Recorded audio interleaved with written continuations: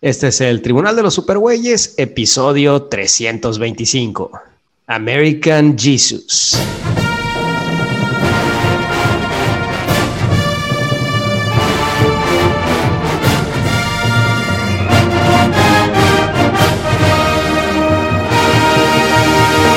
De todos los confines cósmicos del universo, se reúnen con papas y chelas las más poderosas fuerzas del bien que se hayan visto.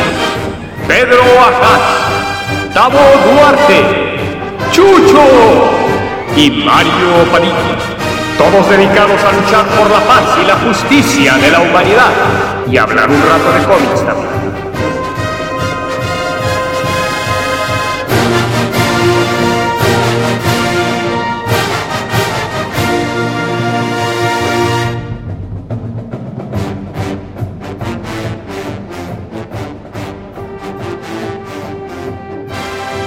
Y somos... ¡Ay, Jesús Morales! Y Mario Padilla. Y hoy, damas y caballeros, hoy vamos a hablar... Hoy estamos como que a la mitad, bueno, casi. Se siente un vacío en la fuerza. Estamos no a la mitad, sino que solo estamos la mitad de los supergüeyes, porque el otro 50% de los supergüeyes, que es constituido por un solo hombre, no está aquí, damas y caballeros. Así es, pero pues ya entrará cuando pueda. Ya tenemos un clon ahorita en la tostadora, ahí está cociéndose. Así es, nuestro querido Mesías. El Mesías de los supergüeyes ya entrará, pero mientras estaremos hablando de un cómic del otro Mesías, ligeramente menos famoso que mi amigo Pedro Ajaz. Hablaremos de un cómic muy profundo y muy complejo que se va así como que muy teológico, cabrón, que al mismo tiempo es así muy nostálgico con la pérdida y la vocación y el libre albedrío y todas esas mamadas, ¿no? Uy, entonces, qué inspirador. Así es. Entonces, pero antes, pues resulta que en los últimos meses de confinamiento, yo sé que esto ahorita me lo recordó Tavo porque estaba hablando de que hay un remake de... ¿De qué? ¿De Ghosts and Ghosts, dijiste? ¿O de cuál? Bueno, Ghosts and Goblins. Entonces, pues ahorita me lo recordaste porque pues, en los últimos meses he estado pues jugando muy retro, cabrón, con emuladores. Estuve jugando el último Metroid, que se llama Metroid Corruption. Nunca lo jugué en el Wii. Fue el último, ¿sí? Pues fue el último de la trilogía de Metroid Prime. Sí, porque luego salió para el Wii. Pero la verdad es que lo estuve jugando en emulación en la computadora con mouse y teclado. Y con un mod para mouse y teclado y un mod para mayor resolución.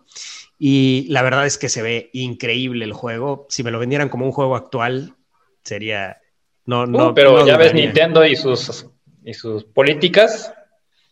Ahorita para que lo saque va a estar complicado. Sí tienen un desmadre ahorita con otro programa, con uno de los ¿cómo se llama?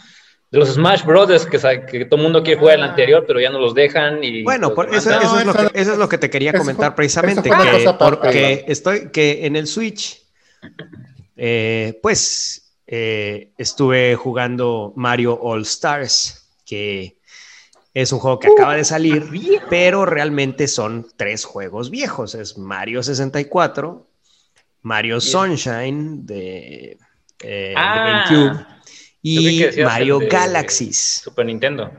Entonces, es un juego que salió para Switch. Ahorita lo compras y te cuesta 1,300 pesos en cualquier tienda. Pero realmente son 3 copias mal emuladas de estos 3 juegos. Tú ahorita puedes jugar Mario 64 en un emulador para tu computadora y lo vas a jugar en alta resolución, en widescreen. En el Unreal Engine, inclusive lo vas a jugar a 120 FPS en tu pantalla, en fin, ¿no? O sea, hay un chingo de mods chingones para Mario 64 que podían haber sido incluidos en esta versión de Mario All Stars, ya que se iba a vender en 1,300, 1,400 pesos, pero no. pues a los fans de Nintendo, por lo visto, pues les pueden empujar cualquier cosa y pues les empujaron estas 3 copias mal emuladas de estos 3 juegos en donde ni siquiera dan widescreen. ¿Ni siquiera dan widescreen? Ni siquiera widescreen, ¡No mames! El único que tiene widescreen es Mario Galaxies. Pues la verdad es que fue el último, pero ese ya lo daba, creo. Es increíble la manera en que la gente cae con estas cosas. Y les dicen que es un remake o les dicen que es un pero ni siquiera es remake, o sea, porque no mejoraron nada. Remasterizado, güey. O sea, no, simplemente cómpralo de nuevo. Es un mal emulador y eso es lo que te están vendiendo, cabrón. Chale, nada más que ahora es para Switch y es portátil. Cosa que lo puedes hacer en cualquier celular prácticamente a estas alturas. Ahorita puedes jugar Mario 64 realmente en cualquier celular. Ahí está mi amigo Pedro entrando. Ahí está, ya se coció. Exactamente, ahí está Pedro. Mira, pero bueno, se peinó, ¿no? Pues sí, sale directo de la clonadora. Aquí. Hola. ¿Cómo estamos? Ya está bien peinadito, bien. Ahí está mi amigo Pedro. Para que no digan que no me interesa. ¿Cómo estamos? Así bien, es. Todo bien aquí, ya sabes. En cuarentena todavía. Pues bueno, entonces. Sí. Y pues bueno. Estamos hablando de videojuegos ahorita que no estabas. Exactamente. Hablamos un poquito de videojuegos, pero. Pues bueno, entonces. Y ahorita, pues que estamos totalmente con este tema de los remakes en todo, no solo en videojuegos. Sí. Y por otro lado, quería dar mi update de Ready Player 2, que spoilers, porque lo estamos leyendo. Casi lo termino. Y realmente, pues me gustó mucho la premisa, está muy divertido, pero sí hay segmentos en donde la historia se detiene por completo porque pues hay referencias fuertes de segmentos largos del libro a películas de John Hughes, que eso estuvo divertido. Ay, no mames. Creo que donde realmente se detiene el libro es en un lugar de Prince, que es un segmento largo del libro que dedicado a fans del cantante Prince. Y realmente creo que parte de lo divertido de estas quests que hacen los héroes de Ready Player One es pues el descubrir la quest, ¿no? En parte. Entonces, por un lado, pues a mí realmente no me gusta Prince. Y por otro lado... Ay, está re guapote. Bueno, pues era todo un símbolo. Yo por el libro me enteré que el tipo se hizo cristiano casi al final de su carrera y se hizo prácticamente anti-gays, ¿no? Y imagínense, el tipo era un símbolo para los gays. Pero bueno, el punto es que es un quest que prácticamente estás esperando a que termine porque no es divertido, porque inclusive el objetivo es, ya lo saben desde un principio, ¿no? Entonces es simplemente van a recoger ciertas cosas y en fin, pero se convierte realmente pero en general... No manches, Mario. En general el libro está muy divertido, está muy entretenido, salvo esa parte y la parte de John Hughes también para mí. Eso es un gusto personal. No manches, se extendió Mario, un poco. Mario, ¿no? yo leí el libro y a las 2 días ya estaba en esa parte, pero literalmente, la neta de las comedias románticas de ese güey y todo eso, y los Prix, prácticamente lo dejé leer una semana porque me costaba mucho trabajo leerlo y dije, ya acabó, gracias a Dios. Y ya apenas terminé esa parte, digo, no mames, literalmente me detuvo totalmente la lectura de esa parte porque estaban haciendo referencias de películas que ni entendía, a lo mejor porque el título estaba en inglés y no... Puede ser más bien por eso. Porque... Sí, no, pues vaya, reconocer, por ejemplo, el quest se centra en una película que se llama Pretty in Pink, que la verdad es la película para mí en lo personal menos conocida de John Hughes. Entonces yo la verdad no la había visto, la vi ahorita por el libro. Yo sí la conozco. Pero no, yo no la había visto. Momento, creo. Yo no la había visto y pues la verdad es que pues, tampoco está buena, güey, está lentona, no es la mejor película de John Hughes, la verdad.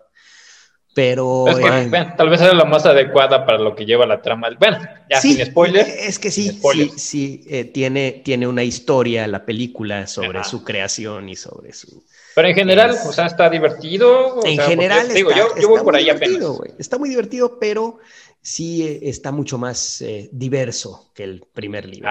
Es decir... Bueno, es que estamos en el 2020 y todo es diversidad. Todo es diversidad. Entonces, sí, es un libro mucho más diverso. Sí, se notó desde el inicio. Algunas cosas que menciona y dices, bueno, esto ya también se subió a la diversidad. Que ahorita es la moda o lo que está imperando. Vamos a ver. Tiene una justificación dentro de la historia que pues ya no estamos en las aficiones de James Halliday, sino que estamos son las aficiones de otra persona, ¿no? Entonces, pues sí. Entonces, bueno. Daremos la reseña al finalizarlo todos. No sé si Pedro lo está leyendo. Cuando lo terminemos, pues a lo mejor le dedicamos un episodio o algo, no sé si quieren. Yo lo voy a conseguir entonces. Pensé que el único que lo estaba leyendo es Mario. Todos los tres lo estamos leyendo, solo faltas tú. Bueno. Lo voy a leer con todo gusto. Sí, más ahorita en vacaciones de diciembre. Y también aquí, pues, Wade es un personaje muy distinto. O sea, en el primer libro, Wade Watts es el güey que lo sabe todo, ¿no? El güey que lo resuelve todo. Y aquí, pues, es simplemente nuestro narrador. Es todo lo que es, ¿no? Él no es el que está resolviendo todo, ni mucho menos, ¿no? Entonces, es un narrador, pero es muy pendejo para todo lo demás. No, tampoco. Tampoco, pero, bueno. En su momento haremos voy a leer. Ya me dieron ganas. Sí, está en general está divertido. Yo lo que he leído hasta ahorita me ha estado gustando. Tiene algunas cosas, como dices, diferentes y algunas cosas que pues también son interesantes, conceptos interesantes. Y tarda en arrancar la premisa del libro, lo cual no sé si es bueno o malo. Tarda mucho en establecer la situación. Es que es como un epílogo todavía del anterior y bueno, tiene totalmente. Yo creo que sí. Yo creo que en película, toda esa parte de introducir todo eso, cura lo que lo ponen en 15 o 20 minutos fácil. La película tendría que ser distinta porque aquí se basa mucho en el libro anterior todavía. Es un libro, pues secuela y no deja de estar a la sombra del primer libro, ¿no? Claro. Sí. Las segundas partes siempre son pues menos. No, vaya, a mí nunca me ha parecido ese dicho de las segundas partes siempre son menos, porque hay muchas segundas partes muy chidas. De la norma, pero por lo regular no están a la altura, como dices. Cuando están pensadas. Pero... No, mira, cuando ni siquiera cuando están pensadas ya desde antes, sino cuando realmente es alguien que es muy talentoso. Por ejemplo, alguien que me encanta sus segundas partes es James Cameron. ¡Ay, gol! Ay, sí, o sea, ahí está Rambo 2, que sí tiene elementos de Rambo, pero lo hace completamente diferente. Y Aliens igual, ¿no? Aliens también. Sí, está Jay and Silent Bob 2, que está más buena que la primera. También. La que van a los estudios de... no, esa es otra. Ahí está la segunda temporada del Mandalorian, que está mejor que la primera. Y la de Bill and Ted. La segunda de Bill and Ted también es muy buena. Ahí en la segunda temporada de Mandalorian es muy buena. Sí. Ahí sí entra lo que dice Tavo, la cuestión de que, bueno, pues ya el guionista ya pensaba en la segunda, no dijo, no, ya de seguro tiene una idea de cómo va a desarrollar todo esto. Es broma, Pedro, es broma. Bueno, ya cuando lo leas lo discutiremos a fondo. Yo creo que sí amerita un podcast. Bueno, pues le hicimos un podcast a Ready Player One. Será cosa de invitar a mi amigo Rulo, que pues probablemente lo esté leyendo. Ya es que él tiene como 10 años con su foto de Facebook leyendo Ready Player One, el güey. Ha sido el primerito en bajarlo. Entonces, va a cambiar la mierda. En bajarlo totalmente legal, por supuesto. Sí, el paquete de prensa todavía le llega. Yo sí lo pagué, güey. Oye, ya, fuera de pedo. 50 varos, me dolió mucho. Espérame, fuera de pedo. Yo lo estoy oyendo porque pues está chida la narración, ¿no? Pero lo busqué pirata, cabrón. No lo encontré en los lugares habituales donde... pues luego la gente descarga libros, tú sabes, pinche gente. Es que lo buscaste el mero día. Tardaron, pero... No lo encontré, cabrón. Lo buscaste el mero día, güey. ¿Qué querías? Exactamente. Tenía que hacer las capturas de pantalla y todo eso. Te digo, tardaron un poco, pero el paquete de prensa ya salió. Pero salió el paquete de prensa. Yo sí lo compré Yo sí lo compré para el iPad. Me dolieron bien, los Tavo, 150 varos, pero ni modo. Dije, ¿qué diablos? Tanto dinero por un mugre libro y cuando Aculta lo está regalando 50 varos ahorita los libros. Sí, te gastas ¿Qué el triple diablos? Dice en Pedro, cómics, dice Tavo, pues, ¿qué diablos? ¿qué diablos? Me Ya. daré un lujo, me voy. Entonces, Estábamos... sí. No bueno, mames, Es un lujo, pero creo que lo valgo, dice sí, Tavo. cree que lo vale. Bueno, entonces, ¿alguna otra cosa que quieran comentar? Que me decían que querían comentar cosas. Uy, uy, uy. Pues a ver, no sé si Pedro trae algo. Yo te digo, estaba viendo ahorita la serie esta ¿cómo se llama? La sangre de Zeus, God of Zeus. Ah, yo sí la vi, también estaba muy buena. A mí me Ya gustó bastante. Ahorita que vamos a hablar un poco de dioses y otras cosas por el estilo, pues bueno, tal vez venga al caso, pero tal vez no. Entonces, más bien me parece una buena adaptación de Furia de Titanes. Y a pesar de que sí parece anime, no es anime. Pero, pues eso Pero está. es que, te digo, yo vi el primer episodio, Chucho, Ujú. y yo sé que el anime solo puede ser hecho en Japón, como el Es pinche animación. tequila solo es hecho en palabra significa Tequila, Jalisco, animación, ¿no? pero solo aquí Entonces, le ponemos pero esa la verdad, mi clasificación. querido Chucho, yo veo Sangre de Zeus y pues no solo se ve como anime, apesta a anime y Ah, pues Pero no huele a ah, anime. huele a güey, anime. Bueno, estás yo entiendo confundiendo. No, que yo Tavo, no estoy hablando mal de la serie, pero no, la es verdad, igual que precisamente yo, Castlevania también, pues es totalmente el Castlevania sí estilo te lo de acepto que anime. tuvo sus altibajos, o sea, realmente sí. Pero esta creo que es el mismo estudio de Castlevania, lo que hace, Mm. y creo que sí mejora después. Y bueno, pues ya sabes de qué se trata el rollo de las Mira, deidades, los dioses y los titanes, muy Ujú. parecido a Furia Titanes, no la película más reciente, sino Sino la de los 80s. por los 80 la, más o menos por ahí, más que Ujú. nada por los animalotes, los titanes Ay, que Goldo. presentan, casi al estilo Mazinger, combinación de kaijus con robots gigantes. Pero sí, igual es drama griego y todo como te lo manejan. era, El Zeus, pues ya sabes también, conociendo un poco de mitología, sabes hacia dónde va el asunto y qué va a ser el Ujú. desmadre, pero la verdad está bastante interesante. A mí sí me gustaron mucho los diseños y me ah, parece que está bastante rescatable la serie, a pesar de ser de Netflix. Ujú. Y promete una segunda temporada. mira, Oigan, lo y padre, ustedes cómo van a ver a la Mujer Maravilla? pues, Chiñe. Yo voy a ir al Chiñe. Vas Yo a ir no al veo cine. así. va a estar Este abierto el sábado, cine. sí. ¿Dónde la ¿Eh? Sigue estrenan? ¿El viendo. 16? ¿Ya la estrena el sábado? Ya está desde hace rato en el cine, cabrón. No. ¿A Aquí en poco? México ya. Ahorita estrenaron La Mujer Maravilla, pero la primera fue como un reestreno. Y el Ah, próximo fin de sí. semana sale Wonder Woman 84. Ay, pues qué bueno Sí, que me lo avisaste porque yo iba a ir de pendejo este sábado al cine pensando que ya era la ves. No, nueva. creo que ya el Está el próximo, 16, sí, o A sea, es ver. el siguiente fin de semana el es siguiente cuando, fin de Ay, semana, sí, ya Ah, viene. pues. qué el oso siguiente con fin de los semana. de Doritos, porque tenían la promoción de Wonder Woman en las papas Ay, sabritas desde junio y ya se les apestaron y porque no Bueno, se estrenaba la película. yo lo que les iba a decir es que la película de la Mujer Maravilla ahorita ya cobró una relevancia adicional porque pues ya no es una película cualquiera, es la película que va a ser estrenada en streaming y en cine al Ah, mismo sí. tiempo.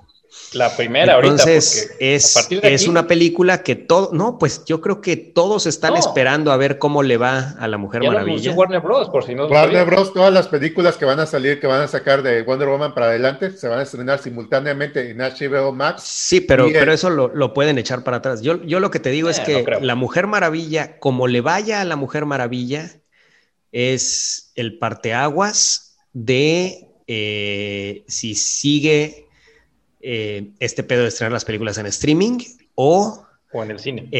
o en el cine y después en streaming como siempre. Entonces yo creo que, pues al menos yo, la verdad, yo nunca me fijo en esas cosas, pero la verdad con la Mujer Maravilla sí me va a interesar Ujú. saber qué pasó con cómo le fue con números y con dinero, Más que nada. porque de ahí depende cómo vaya el negocio del cine hacia el futuro, ¿no? Yo, como decíamos el podcast pasado, no creo que el cine desaparezca, al menos para esta generación. No completamente. Pero probablemente sí pierda mucho y sea diferente el cine, ¿no? Ya lo está perdiendo hasta ahorita, o sea, ya ha habido... Bueno, ahorita es un caso especial porque pues la gente no va, pero por otras razones, ¿no? Más que nada eso fue lo que vino a acelerar todo este rollo, o sea... Bueno, es que actualmente ha habido revolución en muchos ámbitos. Yo no lo he comentado aquí en el podcast, pero pues simplemente nosotros siempre habíamos hecho el podcast todos juntos. Solo Chucho a veces lo hacía de lejos, pero cuando lo hacía de lejos, pues Chucho siempre se perdía parte del podcast, ¿no? Siempre era difícil para él participar. No había una plataforma como esta en la que estamos hablando y estamos todos interactuando casi como si estuviéramos juntos, ¿no? Para mí resultó mejor precisamente por eso, porque ahora ya los puedo ver a todos. Para Chucho resultó mejor y puede participar como si está participando igual que todos, ¿no? Ahora, por ejemplo, en mi trabajo, pues ha sido una revolución total. Para mi trabajo sucedió lo que pasó a finales de los 90s, principios de los 2000s, con todo el trabajo escrito, hablando específicamente de traducciones. Se rompieron las barreras por completo y actualmente esto está sucediendo para la interpretación. Ahora ya los intérpretes no tenemos barreras territoriales gracias a esto. ¡Wow! Y pues y como eso, en cierta forma. Claro, por supuesto. Y como yo de hecho estaba platicando que probablemente ya no regrese a hacer eventos presenciales. Todo, aunque sea un evento real presencial, lo voy a hacer de lejos, ¿no? No hay necesidad de que vaya yo a hacer nada. A menos de que sea local y ofrezca buen... Claro. Entonces, ahora, lo que, como ha cambiado mi trabajo, ha habido yo creo que esto es comparable a la revolución industrial totalmente. Sí, es la revolución digital. Y es la revolución digital totalmente. Y yo creo que todavía no sabemos a qué nivel va a cambiar el entretenimiento de aquí hacia el futuro, ¿no? Ahora, lo que sí... Hablando de Ready Player One. Yo creo ¿Por que qué ahí... de Ready? Sí. Bueno, sí, pues es que por un momento yo pensé que adivinó la pandemia o lo modificó por la pandemia. En cierto momento lo pensé.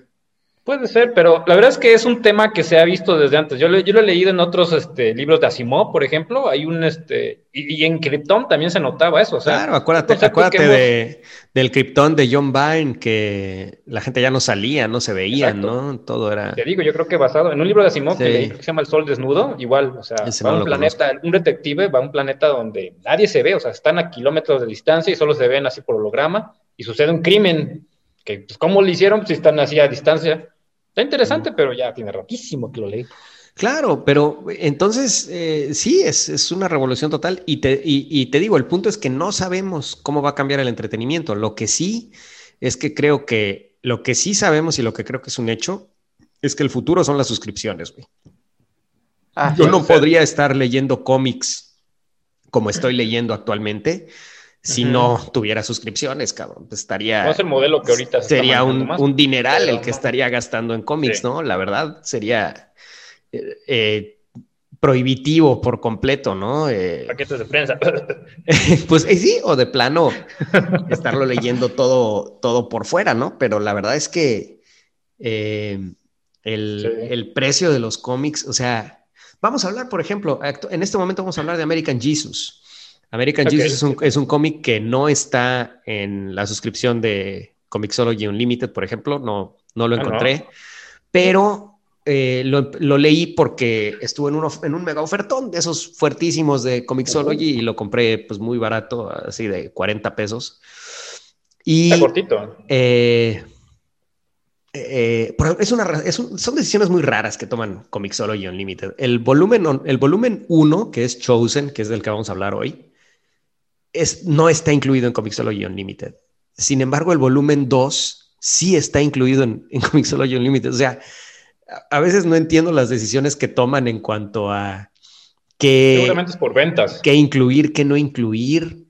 A lo mejor fue algo del autor. No entiendo. Que quiero el 2 ahí para que luego compren el 1, no sé. No lo sé, pero... A veces puede ser en eso. fin, el punto es que el volumen del que vamos a hablar no no está en Comixology Unlimited, pero también este tema de las ofertas de Comixology, que de repente encuentras cómics que no, al menos yo que no leería de otra manera, que me los recomiendan ahí, y pues digo, a ver, pues lo voy a leer, ¿no? Pero si no fuera por eso, yo no estaría leyendo la cantidad de cómics que leo ahorita, porque pues sería un dineral. El precio normal del trade de American Jesus es más de $10, güey. Y estamos hablando de un cómic que, pues es cortito, son 3 números, cabrón. O sea... ¿Y se cuesta $10? Sí, si quieres lo busco ahorita y te digo el precio pues exacto de cuánto cuesta la versión digital, ¿no? Entonces, yo lo que creo es que para el entretenimiento hacia el futuro, pues sí, las suscripciones van a ser la verdadera salida. Entonces vas a suscribirte al Game Pass de Xbox, que va a ser puro juego choncho a 250 pesos. Por supuesto, definitivamente. Para los videojuegos, las suscripciones van a ser, yo creo que la solución a esta crisis que hay ahorita en los videojuegos, porque yo creo que en los videojuegos hay una crisis de precios ahorita. Son precios prohibitivos. Acaba de salir Cyberpunk, acaba de salir este juego que ha estado... Lo han estado vendiendo con Keanu Reeves, que al parecer hace un papel en el juego, y es CD Projekt, que es uno de los estudios que se ha mantenido independiente. Para mí es el nuevo LucasArts, CD Projekt. Algo le da mucha risa a Tavo, no sé qué sea. No sé qué le da risa a Tavo. Es que ya lo compré. Pues bueno. Pero sí, estaba viendo pues Tavo tiene mucho ingreso desechable, la verdad. O sea, Tavo... Te lo presto luego, apenas me va a llegar el sábado. Ok. ¿Lo compraste para consolas? Para PS4. Ok. Muy bien. Bueno, pues el punto es que, vaya, independientemente de que yo ahorita realmente todo lo que tengo que jugar tiene que ser portátil, porque pues no puedo sentarme frente a la televisión. Pues, las televisiones en mi casa están ocupadas por Pocoyo, y cuando no están ocupadas por Pocoyo hay que estar... pues Betty la fea. Con el niño por otro lado, ¿no? Entonces, realmente no puedo yo encerrarme en un cuarto, aquí en este cuarto donde estoy. Esto es todo un tema, el encerrarme en este cuarto para hacer el podcast en estas Ya se te extraña en el Vermintide 2, ¿eh? Sí, yo sé, es que, vaya, es muy difícil, güey, muy difícil. Ya sé. Entonces, pero bueno, el punto es que te decía yo que sí es una crisis ahorita de precios en los videojuegos, en donde un juego nuevo que antes por el equivalente para mí al menos de 600, 700 pesos tenía yo todos los juegos nuevos, y ahora son precios de más de 1,000 pesos, que pues es... Sí.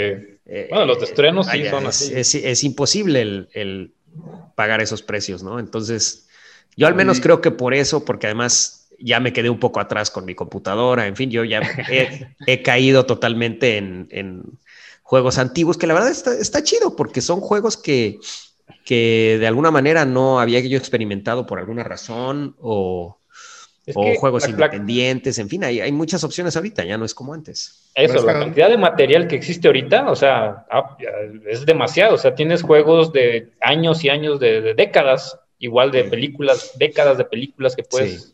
checar, y está sucediendo lo mismo que con la música. O sea, la música, ya ves que hubo problemas con las disqueras para hacer, cuando empezaron a meterse en línea y la gente los empezaba a descargar rápido y rollo.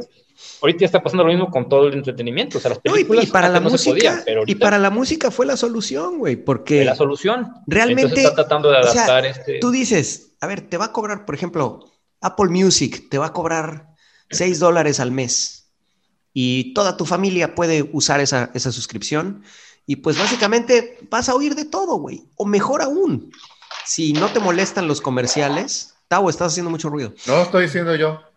Es Pedro. Si no te molesta el oír comerciales o el no seleccionar exactamente... Como el radio. Lo tienes gratis en Spotify, ¿no? Tienes un servicio bastante robusto, gratis, cabrón. Entonces... realmente esa es la ventaja cuando fue la solución para la música, ¿no? Entonces, yo creo que para los videojuegos va a ser algo así, porque además yo creo que ya compañías inmensas como Electronic Arts están acaparando todos los ingresos, se están haciendo monstruos que creo que están infectando bien gacho a esa industria, y están creciendo de manera desmedida y tienen un poder desmedido, ¿no? Entonces... Los números que me he fijado, usualmente la mayoría de las ganancias de esos güeyes son las microtransas, especialmente juegos tipo FIFA de gente que nomás juega un solo juego, pero quiere, no sé, un skin o alguna madre así y le meten un chingo de varo porque no les cuesta, ay, que 10 centavos más el dólar o no sé qué. Bueno, entonces, pero creo que esto pasa en todos los ámbitos, o sea, esto va a pasar luego, en el cine, no sé qué opinen ustedes de que en estas suscripciones, el modelo, por ejemplo, que adoptó Disney Plus, de la suscripción es solo la puerta de entrada, porque para ver la película tienes que pagar, otros como lo que hicieron con Mulan, ¿no? Sí, pero o lo que están haciendo ahorita, lo que van a hacer ahorita, lo acaban de anunciar de que van a tener una segundo streaming que se llama Star. Es como dices tú, la puerta. El de Star va a ser para adultos, para que puedas ver Deadpool, para que puedas ver Logan, o sea, Alien, para que puedas ver Alien, o sea, y justamente lo acaban de anunciar hoy, cabrón. Entonces, sí. Bueno, es un canal de televisión, o sea, realmente está sucediendo eso. Es como si contratas el cable, pero pues todos los canales vienen por fuera. Pero lo que pasa es que antes todo ese dinero de todo ese contenido se repartía entre los cines, entre la dulcería, o si ya era contenido adicional, se repartía entre televisoras, se repartía entre, pues, las etapas de la cadena de valor de ese producto, porque era un producto que tenía una cadena de valor y esa riqueza se repartía en todas las etapas de esa cadena de valor. Actualmente, todo el dinero íntegro de todo eso se va a la corporación maligna Disney, que para mí es la corporación maligna de nuestra época, güey. O sea, ahora, te voy a decir una cosa. A mí sí me preocupa bastante esto porque estabas diciendo, y con razón, que Spotify, más o menos cosas como la de Spotify, todo esto, es el camino. Y sin embargo, bueno, pues a la música, la cuestión de que se escuche lo ayudó, a la gente le ayudó. Pero sí he leído algunas entrevistas de gente que dice que, bueno, pues ellos reciben casi nada o nada. Oye, ¿cómo puede ser que resulta que los músicos reciben casi nada y el dueño de Spotify es uno de los millonarios más grandes del mundo, ¿no? O sea, que tiene un dineral. Sí. No te está llevando sí, realmente es un tema de que ya es concentración de riqueza y eso es realmente lo malo de estas suscripciones, hay menos competencia, hay menos... A eso iba. A ver, déjame terminar. Voy más allá. Entonces, ¿qué puede pasar o qué sucede? Lo que termina afectando, o sea, no nada más es una cuestión de que es injusto por lo que tú dices, concentración de riqueza, sino que siento que al final termina habiendo muchas menos opciones, porque se concentra solamente un espacio en unas cuantas manos. Es decir, por ejemplo, si ahorita gana la pelea Disney y se lleva la mayor parte del pastel, o por ejemplo, Comixology se lleva la mayor parte del pastel, pues ¿qué va a pasar con los pequeños independientes? Claro. Tienen muchas menos posibilidades de tener espacios donde se vea su producto, ¿no? De momento es muy conveniente como consumidor el pagar una suscripción. Claro. Y Pedro, ponle mudo, ¿no? Porfa. Está lavando los trastos ahí. Sí.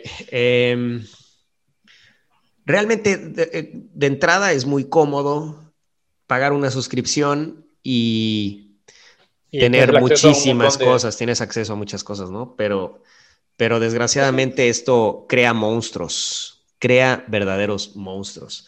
Entonces, hay una pregunta al aire. Una pregunta, ¿cuántos servicios pagamos todos nosotros? ¿Qué pagamos? Yo estoy lleno de suscripciones ahorita. Yo casi he de pagar unos 2,000, 3,000 pesos de suscripciones al mes, yo creo. ¡A su madre!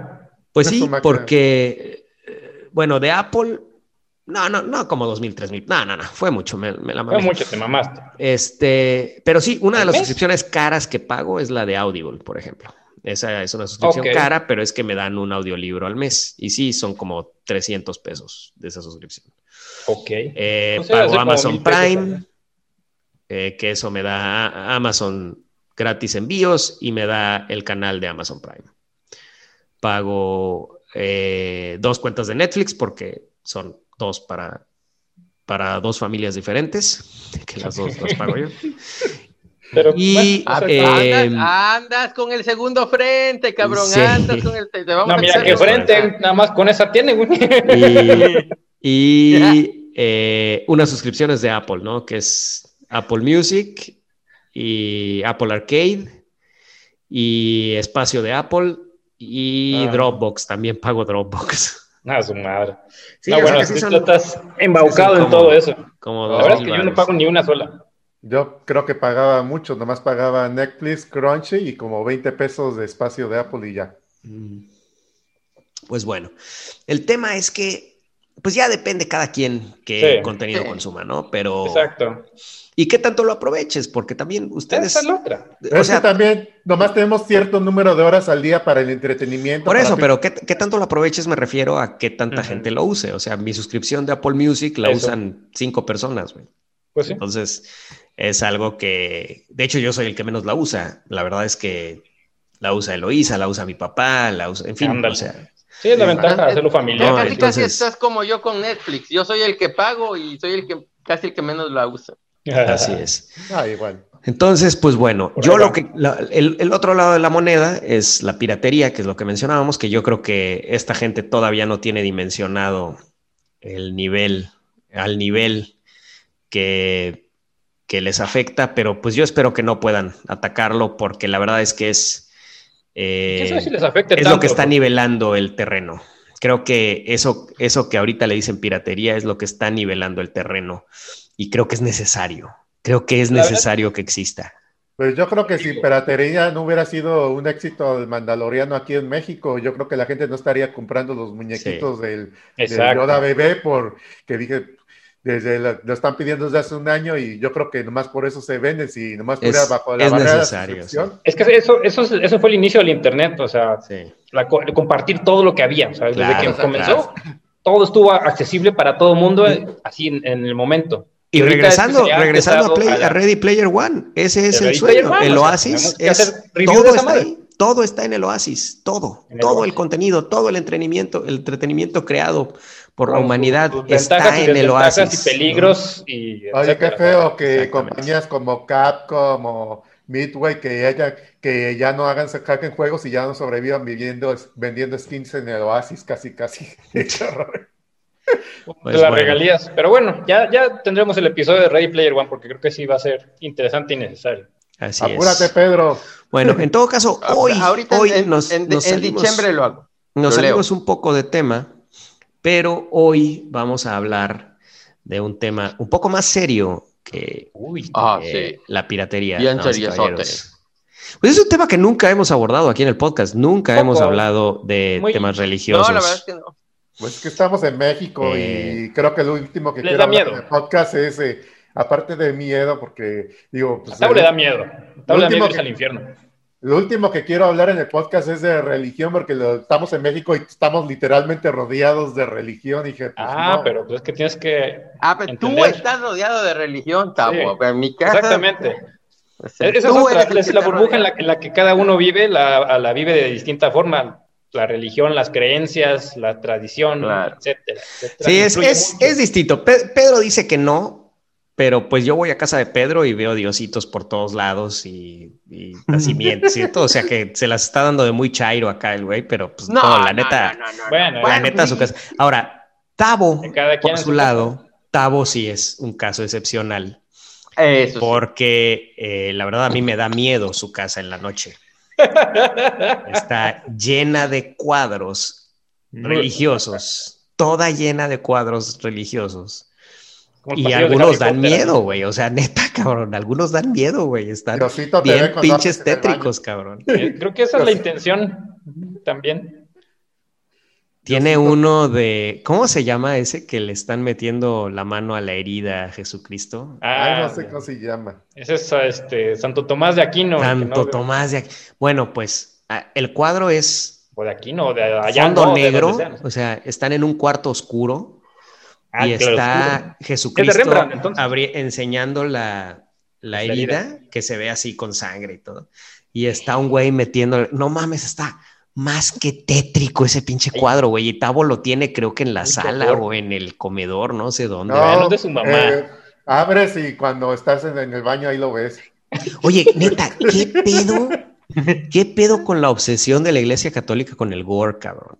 Neta, güey. Pues está chido, mira, cuando yo fui a la casa de Tavo y vi ese gore ahí en el baño, salí del baño con más hambre, cabrón. O sea. Ay, bueno, cualquier cosa que ves tripas y se no sé si ustedes, sí. Ustedes conozcan la Catedral de Coyoacán, cabrón. A mí me llevaban de niño. Yo fui. A veces los domingos a la Catedral de Coyoacán, güey. Y había el crucifijo más tétrico que te puedas imaginar, güey, en la puerta de esa iglesia, güey. Y yo me acuerdo que yo me abrazaba a mi papá cada vez que íbamos a salir de esa iglesia porque yo no quería ver, pero al mismo tiempo quería ver porque era... El morbo. Estaba súper tétrico y ya sabes, el clásico con bata azul en una vitrina así como Blancanieves, güey. Todo ensangrentado y la chingada. Casi todas las iglesias tienen uno de esos. Tétrico, cabrón. Qué... Sí, no, bueno, yo no sé no qué les han dado una actualizada eso. Tampoco a esos. Ni los han restaurado bien, pero pues. Pero bueno, entonces, en fin, vamos a hablar de un cómic que es de Mark Millar.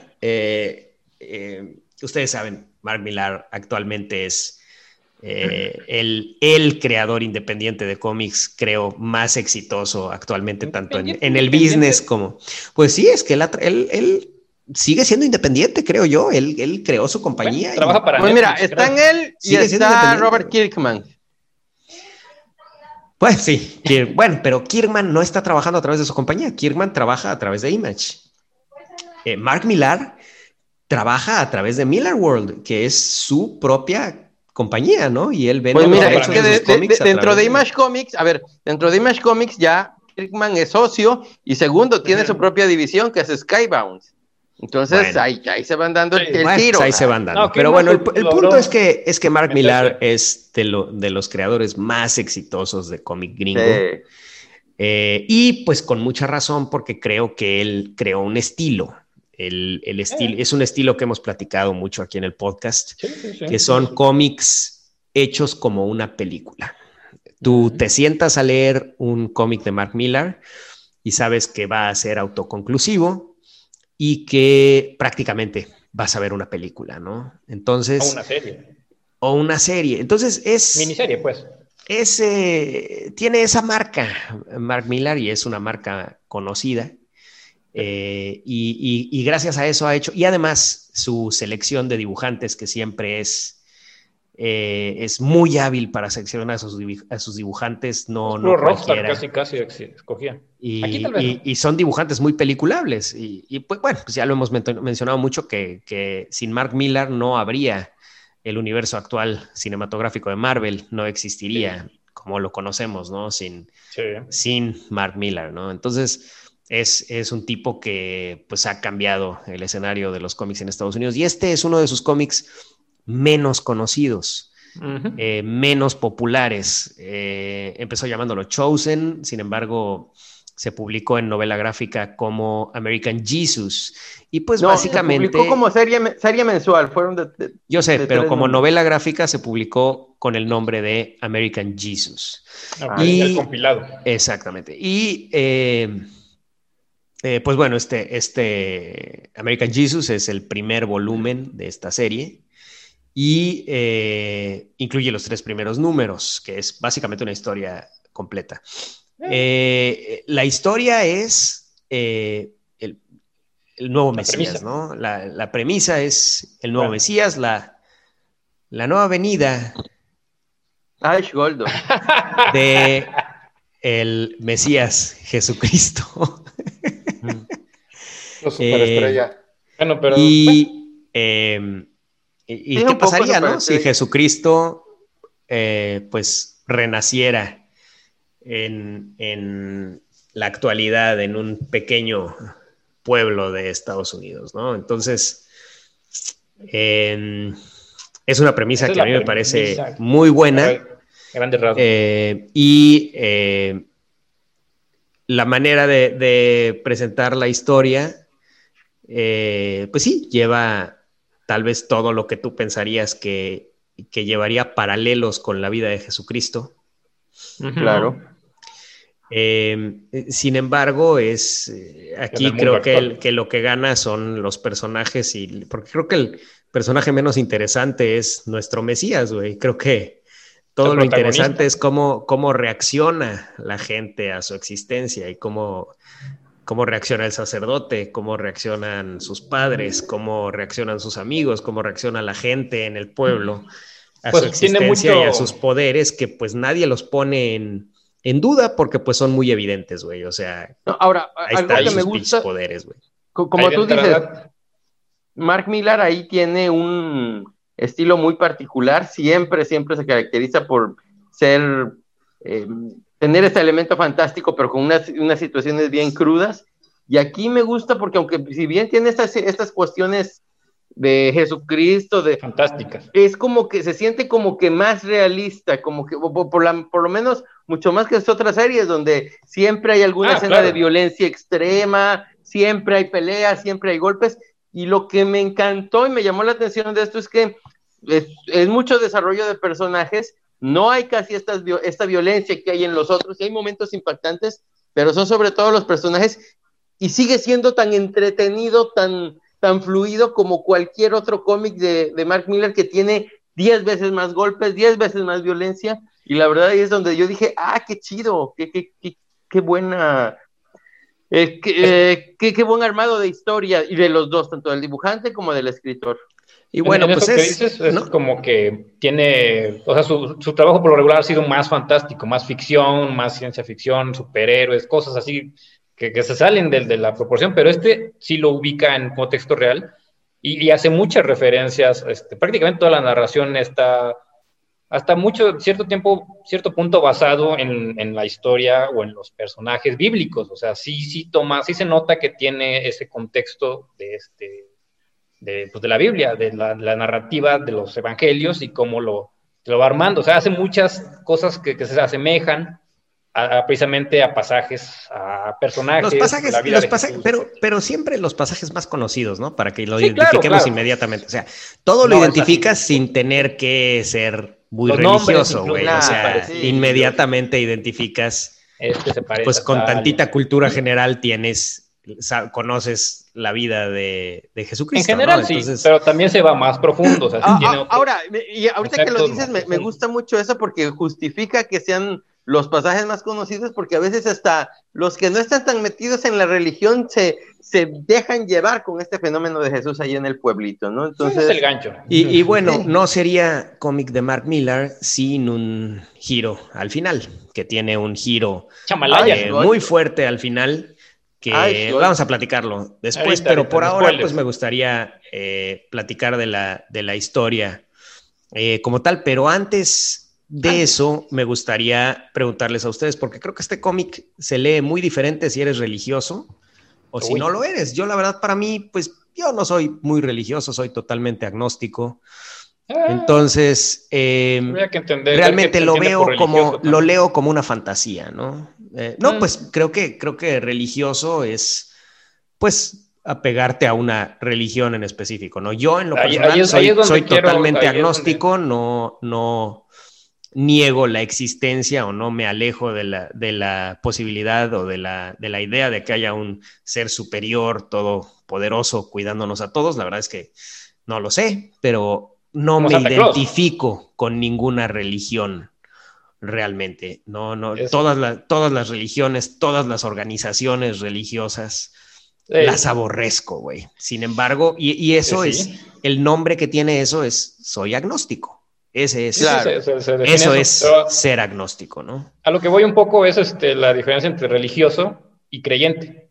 A eso. Y aparte de Pues eso es, o sea, un creyente que no se identifica con ninguna religión se llama agnóstico.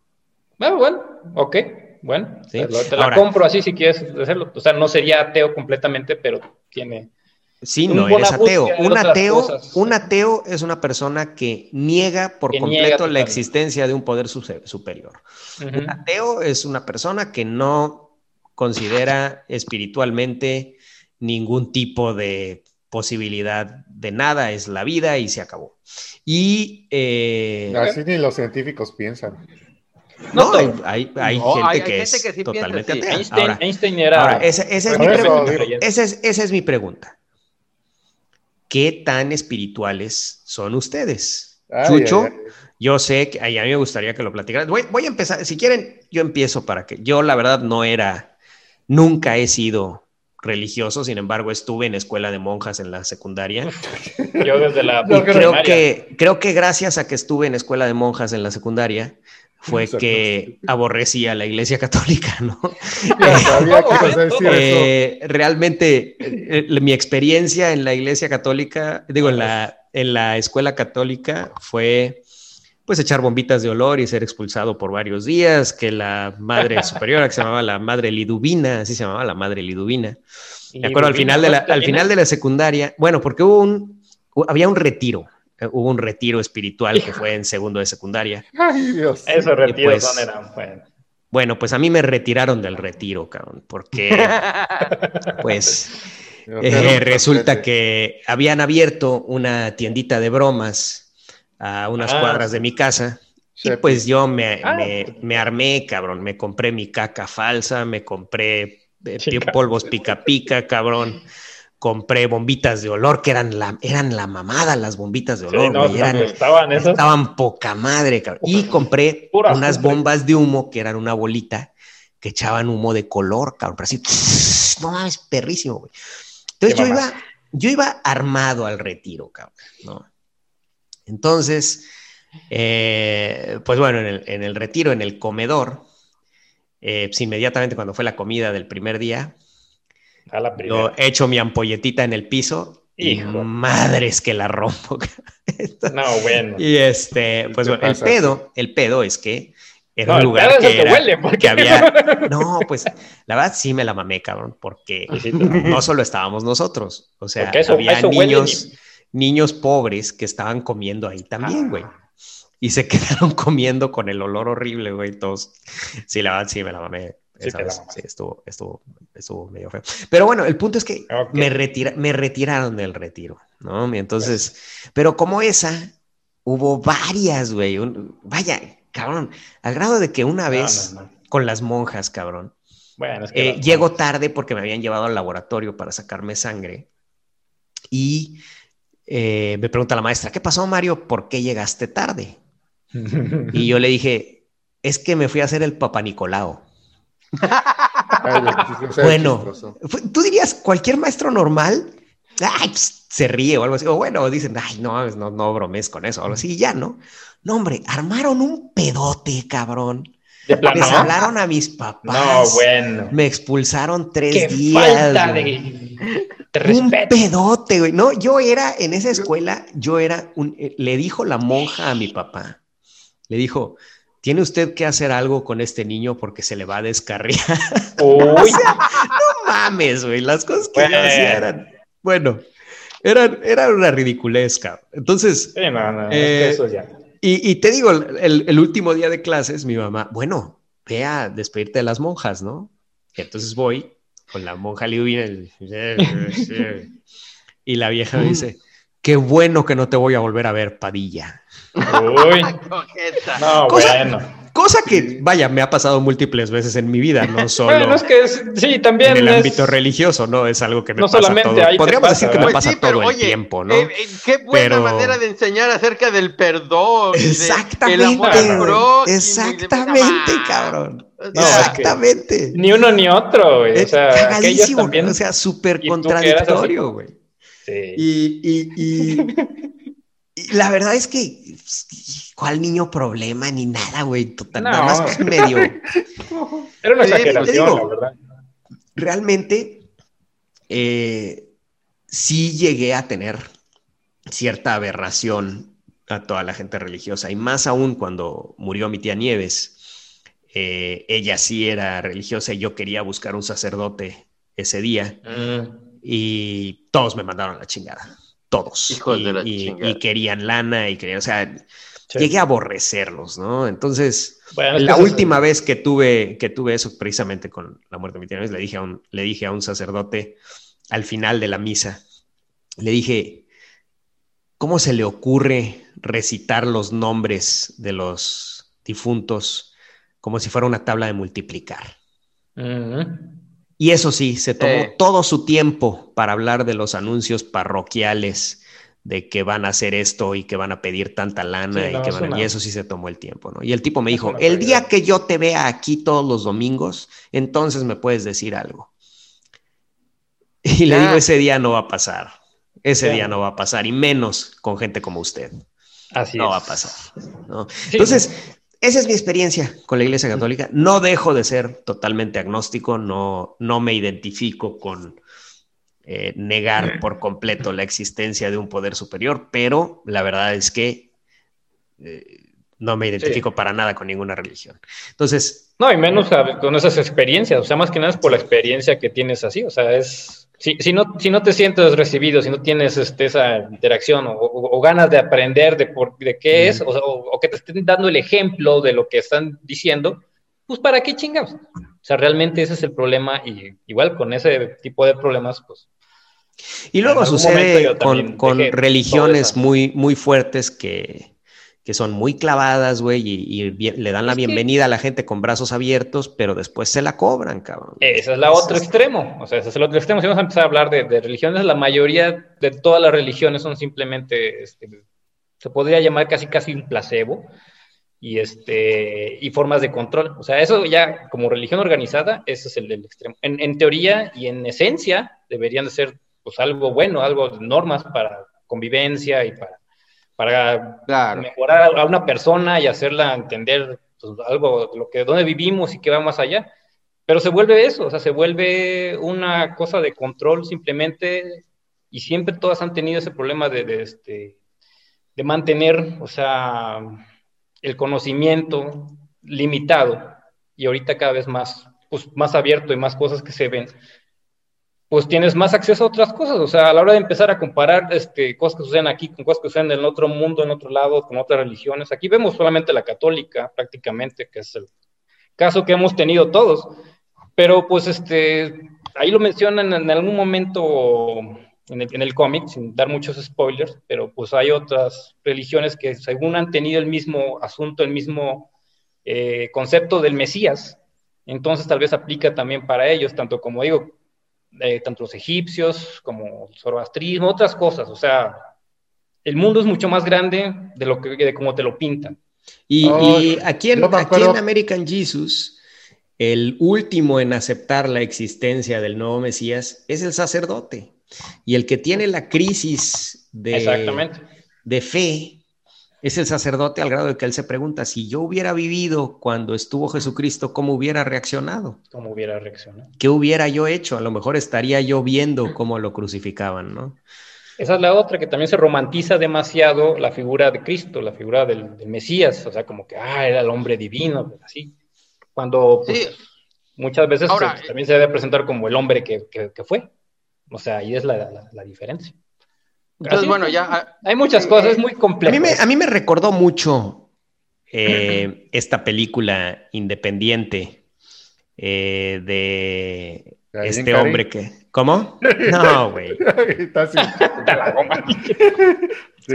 ¿Cómo se llama esta película? Bueno, es una película independiente que la recomendamos muchísimo aquí en el podcast. El último hombre de la Tierra se llama, o algo así. El hombre de la Tierra se llama, gracias. El hombre de la Tierra, o algo así. Que es escrita por uno de los escritores más famosos que trabajaban con Gene Roddenberry en la primera serie de Star Trek. Y esta película sucede todo, es una conversación de unos catedráticos de una universidad que son amigos y están hablando con uno de ellos que se va y los deja. Y este hombre decide decirles que él ha vivido por más de 3,000 años y les explica su vida, ¿no? Y una de las bombas que suelta durante la película, vean la película, se llama El hombre de la Tierra, pero una de las bombas que suelta durante la película es que él fue aprendiz de Buda y y luego cuando llegó a Jerusalén y quiso dar el aprendizaje de Buda, hubo personas que lo empezaron a seguir y pues de repente se encontró crucificado el pobre güey y pues tuvo que bajarse de la cruz como pudo y en fin, ¿no? Y pues vaya, resulta que pues, fue el Jesucristo, ¿no? Entonces... Era Highlander prácticamente, ¿no? Entonces, vaya, es una película buenísima, es una película independiente, se llama El Hombre de la Tierra. Presupuesto, pero súper bajo presupuesto. La actuación y la trama está muy bien. Es una obra de teatro. Pero sí, unas actuaciones buenísimas y una idea increíble, ¿no? Entonces, pero me recuerda mucho volteado este pedo de Chosen o de American Jesus, porque es visto, o sea, es la idea del Mesías, pero quitándole precisamente, como tú dices, Chucho, lo romántico, o sea, este no es un güey perfecto, no es un güey, es un... No es el que pinta en los cuadros de Tavo así, güerito, ojos azules, con un así, viendo así como que este güey es Pedro Ajaz, que de repente tiene los poderes de Jesucristo, güey. Así es, güey, o sea, es Pedro adolescente, y de repente puede multiplicar panes y puede revivir muertos, güey. Y hacer vino. Y mucho vino. Y que de repente, a veces no se lo toma tan en serio, y eso es lo bien curioso de este cómic. Y que no se lo toma en serio hasta que sí se lo toma en serio. Ajá. Claro, por supuesto. Pues más que nada porque pues es o sea, él no sabía, él simplemente es un niño, es una persona, es un hombre, Sí. Y te lo pone mucho como persona, entonces me gusta porque, bueno, pues aquí te está manejando a Mark Millar algo que se nota que conoce, se nota que sí sabe, sí le gusta la religión, sí tiene ese contacto, pero como todos sus cómics lo hace muy mundano y la verdad es que es muy disfrutable porque te terminas identificando por lo menos con un personaje, ¿no? Sí, te digo, te lo aterriza bastante bien. O sea, eso es lo que te digo de la romantización, o sea, porque una cosa es presentarlo así, pero pues siendo hombre y de esta manera como lo presenta Miller, pues lo aterriza a nuestro nivel, a como lo tenemos, a como debería ser, porque pues como según esto fue, pues hasta iba al baño, cagaba y tenía todos los problemas. Claro. Físicos que una persona puede tener, ese es el Mesías. Ahora, o sea, yo como decía hace rato, esto yo lo leo como una fantasía totalmente, ¿no? Es una fantasía. Yo me esperaba que fuera por otro lado, pero también tiene sus detalles. Ahorita lo mencionamos. Todo comienza porque, a ver, exactamente. Pero yo lo que quería preguntar es específicamente, yo sé que ni Tavo ni Pedro en su vida han sido religiosos, ¿no? En su vida han sido espirituales. No, yo sí. Yo estoy hasta confirmado. Bueno, sí. Tavo está condicionado y es más bien Tavo, tú de la mano de tu mamá y pues en fin, pero pues te aseguro que en la vida has pisado una iglesia por tu propia voluntad o por tu propia decisión. Como Homero Simpson. Como Homero Simpson. Ahora, quien yo sí sé que tuvo un periodo de su vida en donde fue religioso, Ay, mi amigo Chucho. Al grado de que de repente le digo a Chucho, oye, Chucho, ¿tú no tenías este cómic del asombroso hombre araña? No, güey, los tiré todos mis cómics. Y yo, ¿qué? ¿Por qué, cabrón? Y resulta que tiró todos sus cómics, toda una colección que yo así, no mames, me lo hubieras dado, cabrón. Y no me la dio. En este momento, sí. Y los tiró todos Entonces, a ver, yo te quiero preguntar. Mucho fue presión social. Obviamente lo que quieras contar, pero al mismo tiempo también cómo percibiste esta historia desde ese punto de vista. Bueno, ahorita vamos a tirar un poco un desmadre de todo eso, pero tiene que ver mucho con el contexto en el que vives de repente. Y ahorita, razonándolo y ya como una persona adulta, pues ya la forma es distinta. Pero cuando eres niño, pues pues ese es tu contexto. O sea, es como cuando te dicen Santa Claus es real. Te la crees y viene y vive allá en el norte y tiene renos y todo. Igual pasa aquí, o sea, desde niño pues nos van condicionando de esa manera. Chucho estuvo en la misma escuela. En el Ruller, pero antes de eso estuve en escuelas maristas también, o sea, desde más pequeño ya tenía yo ese acondicionamiento, porque pues es tradición. muchos de los padres, abuelos y demás, pues creen en esto, y así se siguieron. O sea, yo recuerdo a mi abuelo materno, que en algún momento le decimos, oye, pero tiene que ser así, sí, así me dijeron y así tengo que hacerlo, porque así me dijeron que tengo que ir a ver a la Virgencita, y bueno, algo así. A ese nivel se llega a tener. Entonces, pues todo eso son cosas que, pues de cierta manera, pues nos pasan, y es en el ambiente en que uno vive. Entonces, pues siempre estuve en escuelas, te digo, religiosas, maristas, está el Ruller también, que son, no sé ni qué son esos, rugerianos. Luego en el Colón fueron escolapios también, y así, pero en cierto momento pasó algo parecido con eso que dices tú, de que el conflicto con esta autoridad religiosa y cómo te la presentan, pues tuvo un cambio ahí, o sea, porque mi mamá nunca nos bautizó, ese es el asunto, desde pequeño. Ya cuando quiso hacer el bautizo, ya que estábamos más grandes, por cómo lo presenta la Iglesia Católica, pues ahí, desde ahí ya hubo problemas por el asunto de los trámites y que quieren dinero, etcétera. Entonces, pues todo estas historias, este concepto Yo no he bautizado a Marito, cabrón. Pues no Me lo van a mandar al ni siquiera te infierno. lo recomiendo que lo hagas, porque ahí te va, porque esa es la otra, cómo te lo maneja la Iglesia Católica. Pero si te das cuenta de cómo está escrito, o sea, vaya cuando empiezas a leer un poco más de la Biblia, cuando empiezas a ver la información mucho tiene que ver. O sea, ya cuando empiezas tú a informarte por tu cuenta, y de esta manera ves que las cosas no están haciendo, o sea, y tiene que ver con la historia de las religiones y de todo, te digo, o sea, pues de eso viene lo que es el protestantismo. Uh-huh. Eso ya es historia, o sea, todavía vas a tener un poquito de toda esa historia, porque pues realmente sí viene a punto de esto, y a mí me influyó bastante en ese aspecto. O sea, esto es puro contexto prácticamente. Una de las cosas por las que protestaba Lutero y eso fue el bautizo de los niños, que pues prácticamente es más sacadera de dinero que lo que hacía la Iglesia Católica. En un momento se empezó a pervertir ese asunto de las indulgencias y la confesión y todas esas cosas que pues en la Biblia y en concepto y en inicio no eran reales. O sea, el bautismo lo hizo Jesucristo como como una decisión propia. Y los niños pues no tienen esa decisión propia todavía no tienen. Entonces, pues bueno, esos son conceptos religiosos así muy X. Pero, pues todo este contexto, o sea, yo sí lo absorbí hasta cierto punto bastante, porque pues mi mamá nos daba historias de la Biblia y de repente sí nos decía estas cosas de libros para niños de la Biblia y cosas así. Entonces, pues bueno, tienes todo el contexto general más o menos.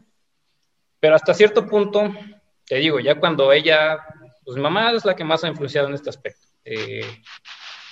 En un momento, pues decidió ya dejar también la Iglesia Católica, porque pues por estas razones que dices, o sea, pero no dejar de creer. O sea, puede decir que uno es agnóstico y empieza a buscar otras cosas, entonces, otras fuentes, y a adentrarse en lo que es la esencia, o la Biblia, lo que dice, que también tiene sus detalles, cosas a veces que ya no aplican en su momento, pero ya conociendo el contexto de las cosas, más que nada, o sea, del momento en que sucedieron y por qué, entonces ya te empiezas a dar cuenta de muchas otras, de que esto sucede así y así, tal vez no es lo que creíamos que era de esta manera. Atahualpa está entrando por acá y saliendo por otro lado, pero pues eso no me importa. Yo sí te oigo, Chucho, yo sí te oigo. Sí, yo sé. Ya, Chucho, no, Chucho, no. A ver si de algo le funciona, si no, ya luego lo hablaremos más a fondo. Pero a lo que voy, esto es que bueno, realmente empezamos a asistir a otra iglesia cristiana. Denominación, la que quieras, realmente no me acuerdo ni cuál era ahorita, porque esa es otra que ya luego hay muchas cosas, o sea, diferentes, que difieren, porque si los colores de las sandalias eran verdes o azules, ya son otros asuntos, ya más así. Pero sí lo que te puedo decir es que pues me ayudó a leer un poco más, o sea, a instruirme de lo que es el asunto religioso, y sí tenían esa ventaja de que de repente te explicaban de qué trataba las otras religiones y cuál era la diferencia entre cada una, y pues, hasta cierto punto justificar por qué esta religión o por qué estas creencias sí estaban más basadas en la original y eso era. Esa era la idea más que nada. Y también tenemos la ventaja, o sea, tuve la ventaja de que quien nos enseñaba era una persona crítica, que realmente nos decía de repente, cuestiona todo, o sea, cuestiona todo lo que está escrito y todo lo que te dicen de alguna manera, pero pues conoce el contexto. Entonces, son esas dos partes. Digo, estoy siendo súper vago y súper así abierto porque pues, son 40 años. Y la verdad es que he sacado cosas buenas y cosas malas del asunto. O sea, como dices, ya cuando la empieza a ser una religión, o sea, cuando se empieza a volver una religión, algo que realmente es un dogma y que tienes que estarlo creyendo y no dudarlo, ahí hay problemas. Por eso todas las otras... Y por ejemplo, si pasara, a ver, por ejemplo, ¿cómo sería real? O sea, ¿tú crees que Mark Millar en este cómic está representando de manera fidedigna lo que pasaría si llegara alguien con los poderes de Jesucristo, llegara un niño con estas... Pues hasta cierto punto, sí. ¿Tú crees que es lo que pasaría? Sí. Fíjate porque que... lo que pasa en este pueblo es yo que... tendría que entrar en spoilers, pero bueno. No importa, ya, pues, lo que pasa es que en este pueblo lo que pasa es que no hay mucha comunicación, entonces solo la gente del pueblo es la que se entera realmente de la existencia de este muchacho. Ahora, también se esfuerza mucho Mark Millar en ponernos en una época donde no estábamos tan interconectados. Donde no hay internet, claro. No hay internet. Sí, y te dice, ay, ¿te acuerdas de la videocasetera tan pesada que era y cómo? Entonces, bueno, en ese tiempo lo que pasaba en un pueblito se quedaba en un pueblito, cabrón. Exacto, jugando con un reloj de LCD, exactamente. Y todo comienza porque a este niño le cae un tráiler encima en un accidente que paradójicamente el perro del sacerdote del pueblo es el que se le atraviesa al tráiler. No, la verdad, mi cerebro no da... Se le atraviesa un perro normal, después el sacerdote lo adopta. Ok, bueno, yo entendí como que era el perro del sacerdote, entonces yo dije, ok, no entiendo, después lo adopta. No entiendo el significado de esto, o sea. Y se llama Ángel el perro, entonces... Pues... Yo decía, esto tiene un significado, estoy seguro que lo tiene, pero no lo entiendo. Entonces... El perro se llama Ángel. Choca el tráiler y pues le cae encima a este muchacho y pues no le pasa nada, ¿no? Sale de ahí gateando como si nada. No se ve, ni se ve simplemente. No se ve, simplemente se ve que viene encima del... Me encantan todas la iconografía del cómic, en donde, por ejemplo, los postes de luz siempre le ponen 3 postes de luz que se ven totalmente como las 3 cruces, del monte, ¿no? Eso se me hizo muy ingenioso. De hecho, la portada es esa. La portada es el muchacho caminando y hay un poste, la sombra de un poste de luz en forma de cruz, ¿no? El cómic tiene iconografía y hay pistas durante toda la historia del twist del final, que realmente pues yo no las vi, pero pues sí las hay y ahí están, muy al estilo Watchmen. A mí me hizo ruido, pero no me imaginé que fuera por ahí, pero sí me hizo ruido todo el tiempo algunas cosillas. Y bueno, entonces el punto es que aquí siempre me llamó mucho la atención, o sea, durante todo el tiempo que lo estuve leyendo, sus padres, que pues no se veía, la señora, que no tuvieron sexo nunca, no... Y vivían como matrimonio, pero pues realmente no eran un matrimonio, porque pues nada de nada, simplemente vivían juntos. Nada de nada, y peleándose. Y la madre amargada, terriblemente amargada. Pero pues a pesar de todo, este niño pues parece buen niño, ¿no? De hecho es todo un geek que le encanta Star Wars. Pues, niño de los 80 prácticamente. Es un niño de los 80, sí. Y Casi vota sus cómics. Exactamente, lee Hombres X, le gustan los cómics. Ya en ese aspecto, pues te empiezas a identificar de alguna manera pues, con el personaje.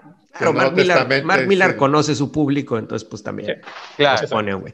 Pero entonces, yo lo que pensaba es qué tanto reaccionaría así la gente, ¿no? Yo creo que yo creo que sí. Aquí en México, pues no creo que pasara lo que pasó en ese pueblo. Yo creo que sí, es tan arraigada la creencia en la religión. Es más, sucede en este momento, sucede eso que estás diciendo, sucede. Pero ¿tú crees que realmente creerían que es el Mesías? Yo creo que no. Yo creo que la gente seguiría creyendo en lo que les digan los sacerdotes. Porque yo creo que la gente es, a partir de que los sacerdotes y la religión católica aprueba algo, a partir de ese punto entonces sí es oficial. Ya no. Pero si no, eso era antes. No. Eso era antes. Yo creo que no, y aún así antes. Yo creo que al contrario, sí habría habido hasta todavía más fervor después de ver lo que hace ese niño, para seguirlo. Y bueno, pues ahí se haría todo un relajo, porque serían gente que estaría muy, muy a favor de este niño, muy, muy a favor aquí en México, en casi cualquier época, y habría unos cuantos que estarían, unos pocos, que estarían excesivamente en contra. Entonces, ahí sí, creo que en la vida real aquí en México... Voy por un refill de Michelita, ahorita regreso, ¿eh? Corre. Algo mucho más, una discusión pues mucho más acalorada, mucho más firme en ese contexto, ¿no? Sí, no por nada han salido tantas sectas y pseudo religiones derivadas del catolicismo y de la Biblia en diferentes aspectos, hasta en Estados Unidos. Para acá el mormonismo se desprende totalmente de eso. Algunas de los testigos de Jehová tienen otras cosas así. Vemos ahorita las que están en televisión que pare de sufrir y todo ese rollo. Hace algún tiempo vi que estaban, o que prometían en un comercial, que iban a traer el Arca de la Alianza, la de Indiana Jones, así tal cual. No, igualito pues el modelo, y lo iban a abrir, y ahí iban a hacer así el ceremonial, pero pues eso, o sea, si sabes el contexto del Deuteronomio y toda la Biblia, eso no se puede, o sea, eso no es cierto. Eso es pura cábula, y entonces pues, la gente sí se lo cree, la gente busca algo que seguir, o sea, realmente no nada más la religión católica, por eso algunas otras cosas, por eso la astrología, por eso muchas cosas de la religión, o sea, empiezan a ver algo que tiene cierto poder. Yo en esa cuestión soy muy un creyente muy firme, ¿no? Y creo mucho en Dios, no en las religiones, sería agnóstico, como dice Mario. Para mí agnóstico era otra cosa, pero bueno, vamos a ponerlo así. Y bueno, pues en lo particular sí te puedo decir que yo lo entendí, me gustó mucho este cómic justamente por eso, porque yo no lo estaba viendo tanto como fantasía, porque, bueno, en primer lugar, sí, yo recuerdo que cuando estaba en una de mis etapas más religiosas, más creyentes, pues, y sí, apegado a la religión, por ahí de los que fui yo solito, ¿no? Siempre tuve eso. Aunque me daba flojera la iglesia, siempre creí mucho en Dios, pero y bueno, de los 11 a los 12 años, ahí estaba, y de repente me dice mi papá, bueno, pues escoge, ¿cuál quieres? ¿Cuál crees más? ¿Que Dios lo creó todo en un día o la evolución? Y yo así como que fue, ay cabrón, eso está medio... Eso es otro tema también, actualmente ya, bueno, pues creo en algo completamente diferente, en un punto medio de todo eso, y ahí así es como yo estaba. A lo mejor un día de Dios es millones de años para nosotros. No, disfrutando de la historia, porque bueno, pues finalmente sí creo en la ciencia, creo en que efectivamente hubo una evolución, pero que bueno, pues lo que nos están diciendo estas historias de la Biblia, lo que nos está diciendo esas historias repetidas que vienen desde Egipto, bueno, pues de todas maneras está basado en una verdad. Y regreso a un poco algo que siempre regreso, hablando de religión, hablando de todo este rollo, y cómo se puede, aunque sea de manera muy sutil, pero no, sí se puede unir esto de esta cuestión de que, por ejemplo, ese diálogo en el Imperio Contraataca, que se me hace genial cuando le dice Yoda a Luke, soy algo más que esta cruda materia, somos energía, entonces bueno, ahí finalmente, y la materia y la energía son lo mismo, ya lo dice también la ciencia, entonces bueno, bajo esa perspectiva... Solo se transforman. Exactamente. Y bajo ¿Pero la ciencia dice que la materia y la energía son lo mismo? Sí, sí, y son lo mismo. Por eso no se destruye, solamente se transforma, y por eso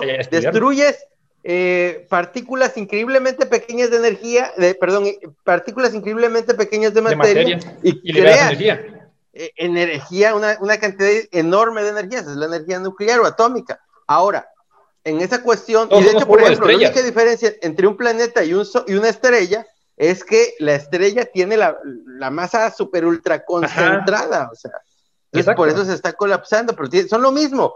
Bueno, ahora, en ese contexto, yo la estuve disfrutando mucho este cómic, porque bueno, pues además de cuestiones de que yo llegaba al momento en el que decía, bueno, pues yo no sé si soy creyente, hubo un momento en mi vida, yo no sé si soy creyente porque lo necesito, porque si no igual me volvería un hijo de puta, o porque... La conciencia. O porque le tengo miedo a la muerte, etcétera. Pero de repente llega el momento en el que, bueno, sí, detalles de eso. Yo digo, yo tengo un 10% de convicción y un 90% de que si no me vuelvo un desgraciado, de que si no le tengo demasiado miedo a la muerte. Pero de repente te encuentras con personas que dicen que les pasaron cosas que no tienen explicación o que son así. Y digo, no es nada más te lo puede decir un sacerdote que te quiere vender algo, pero cuando es alguien con quien has convivido, con quien que te ha ayudado, que tienes esa conexión y de repente te lo dice hasta de una manera, no, a mí me pasó esto, y de repente y te comienza a hablar de cosas que de repente viste en películas como la del Exorcista, como esta del Conjuro, y te lo dicen realmente afectados y realmente, entonces dices, ay cabrón, o sea, espérate, comienzas a creer que sí hay otras cosas, y regreso a lo mismo,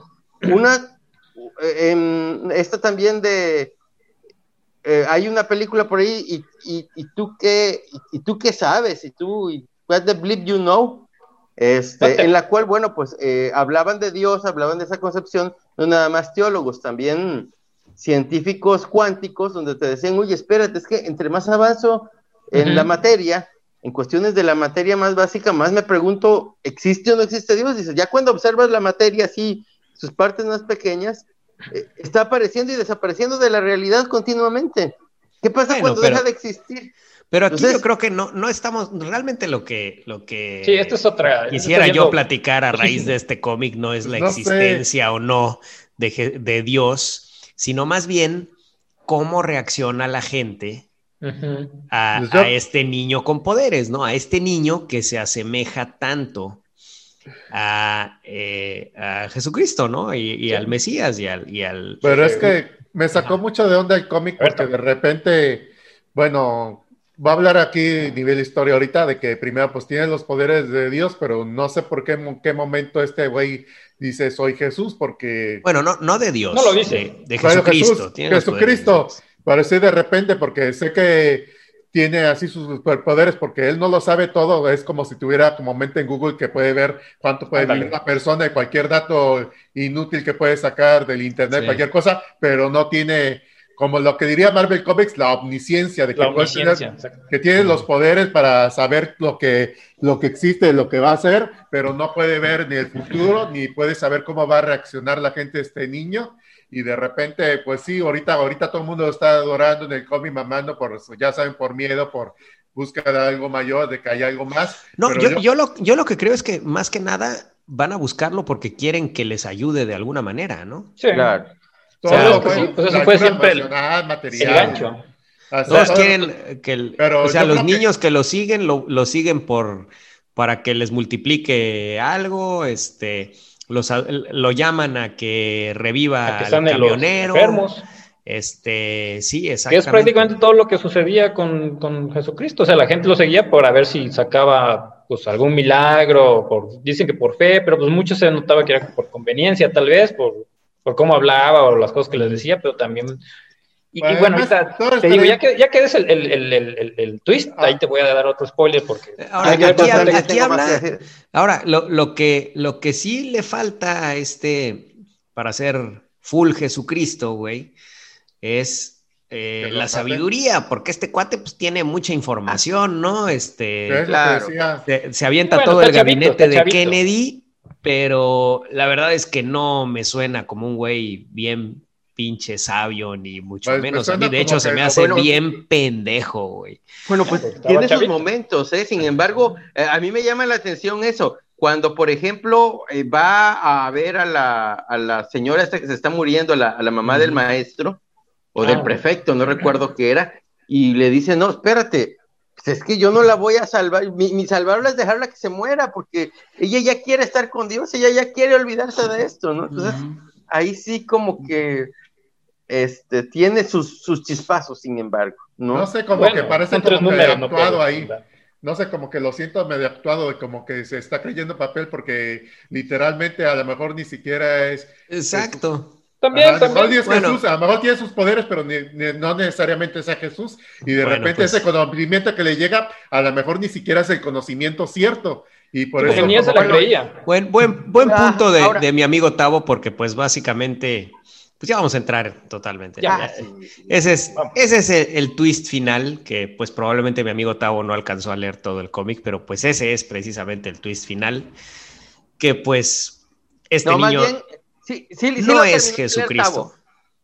No es Jesucristo, es básicamente hijo de Satán, es más bien el anticristo. Es el anticristo. El anticristo. Entonces, ahora, a mí me encantó porque pues... la verdad no sé si han visto esta película de Omen, famosísima, de Richard Donner, el director de Superman. Vi Good Omens. No, bueno, Good Omens también es muy buena, güey. parodia de Leslie el libro y la serie están muy buenas. A ver, pero bueno, The Omen es básicamente la historia del anticristo, ¿no? Mira, todos los que pasamos por los 80 tuvimos que haber visto esas películas, cabrón. O sea, no me acuerdo si la vi o por partes, porque en ese entonces me daba miedo y desde entonces no la en español creo que se llamaba Demian la película, ¿no? La profecía. Es la del niño con los perros esos negros grandotes. Sí, nada más que esa ya es la 2 o la 3. No, en la primera no había perros todavía. ¿En cuál sale Pazuzu?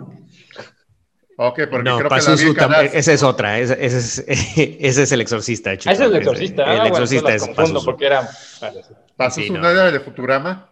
No, esta es te digo, es una película que hizo Richard Donner y que hay el director de Superman y que hay muchas leyendas de lo mal que les fue haciendo la película, que parecía que la película estaba maldita y que estuvieron a punto de morirse, que se les cayó el avión y que la chingada.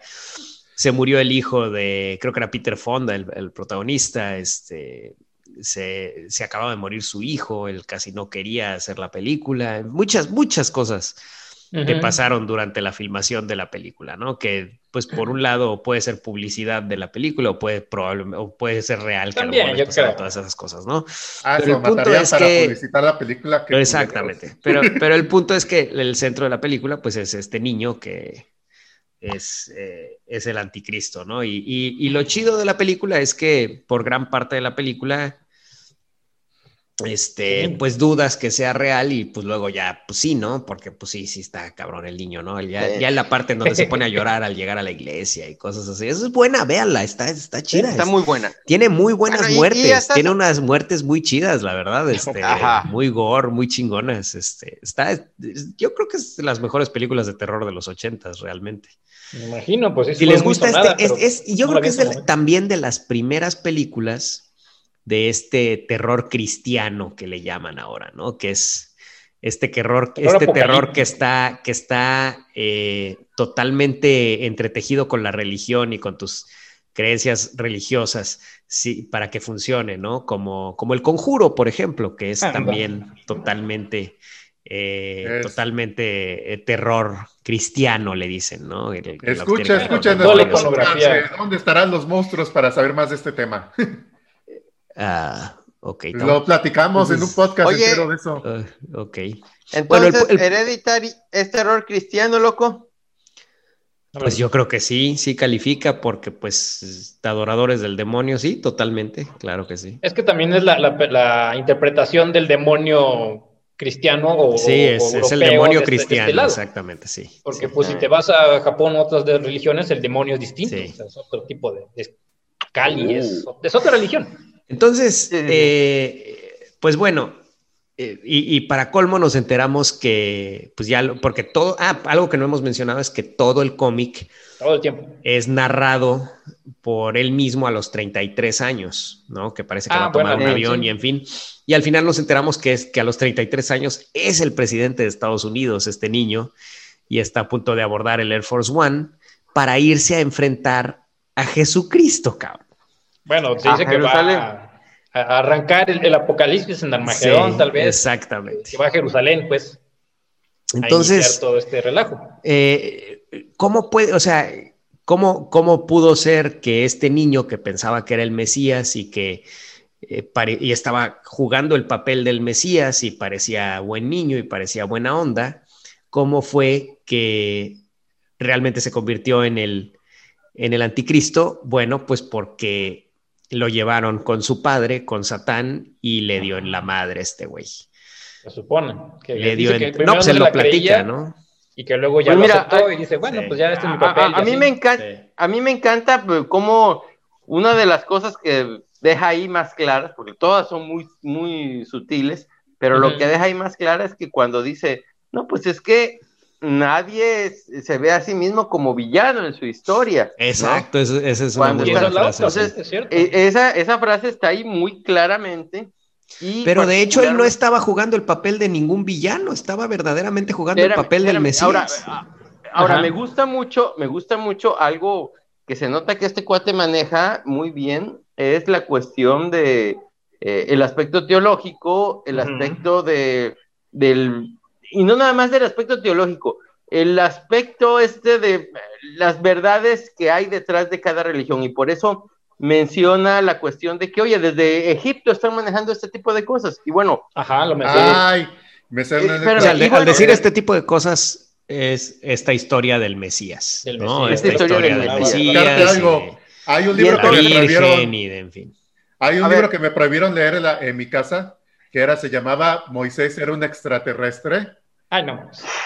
No, lo empecé a leer. Era buenísimo, Tavo, ¿cómo te lo perdiste? No, güey. ¿Y era un extraterrestre o no? No, te estaba hablando de la historia de Atón, de este sacerdote egipcio que quiso meter una religión monoteísta en Egipto, que era exactamente igual a la cristiana, y que te estaban diciendo que este mismo Atón, o sus creyentes, o este mismo güey, fue el que instaló la religión cristiana mucho tiempo después. Ok, no, pues, o por ejemplo, no te vayas tan lejos, hace como 8 o 9 años platicamos de un cómic aquí en el Tribunal de los Supergüeyes. Escuche nuestro episodio del Escorpión, un cómic recomendado por nuestro amigo Miguel, que en paz descanse. Dios lo tenga en su santa gloria y pues que la fuerza esté con él. Y que la fuerza le acompañe con él. Y pues resulta que en ese cómic del Escorpión plantean la teoría de que el Imperio Romano desapareció de la noche a la mañana y que básicamente la teoría que plantean es que los romanos se dieron cuenta de que estaban perdiendo el control de la gente y de repente se dan cuenta, hay un soldado romano que ve a una mujer y el manda más, ¿no? Ahí el César ve a una mujer y la mujer le dice, ay, no importa que me mate porque Dios está conmigo, que no sé qué este güey dice, chinga. Y entonces utiliza todo el dinero y toda la riqueza del Imperio Romano para fundar la Iglesia Católica y el Vaticano, ¿no? Entonces, está muy buena está muy es más buena o menos lo que además sucedió, sí.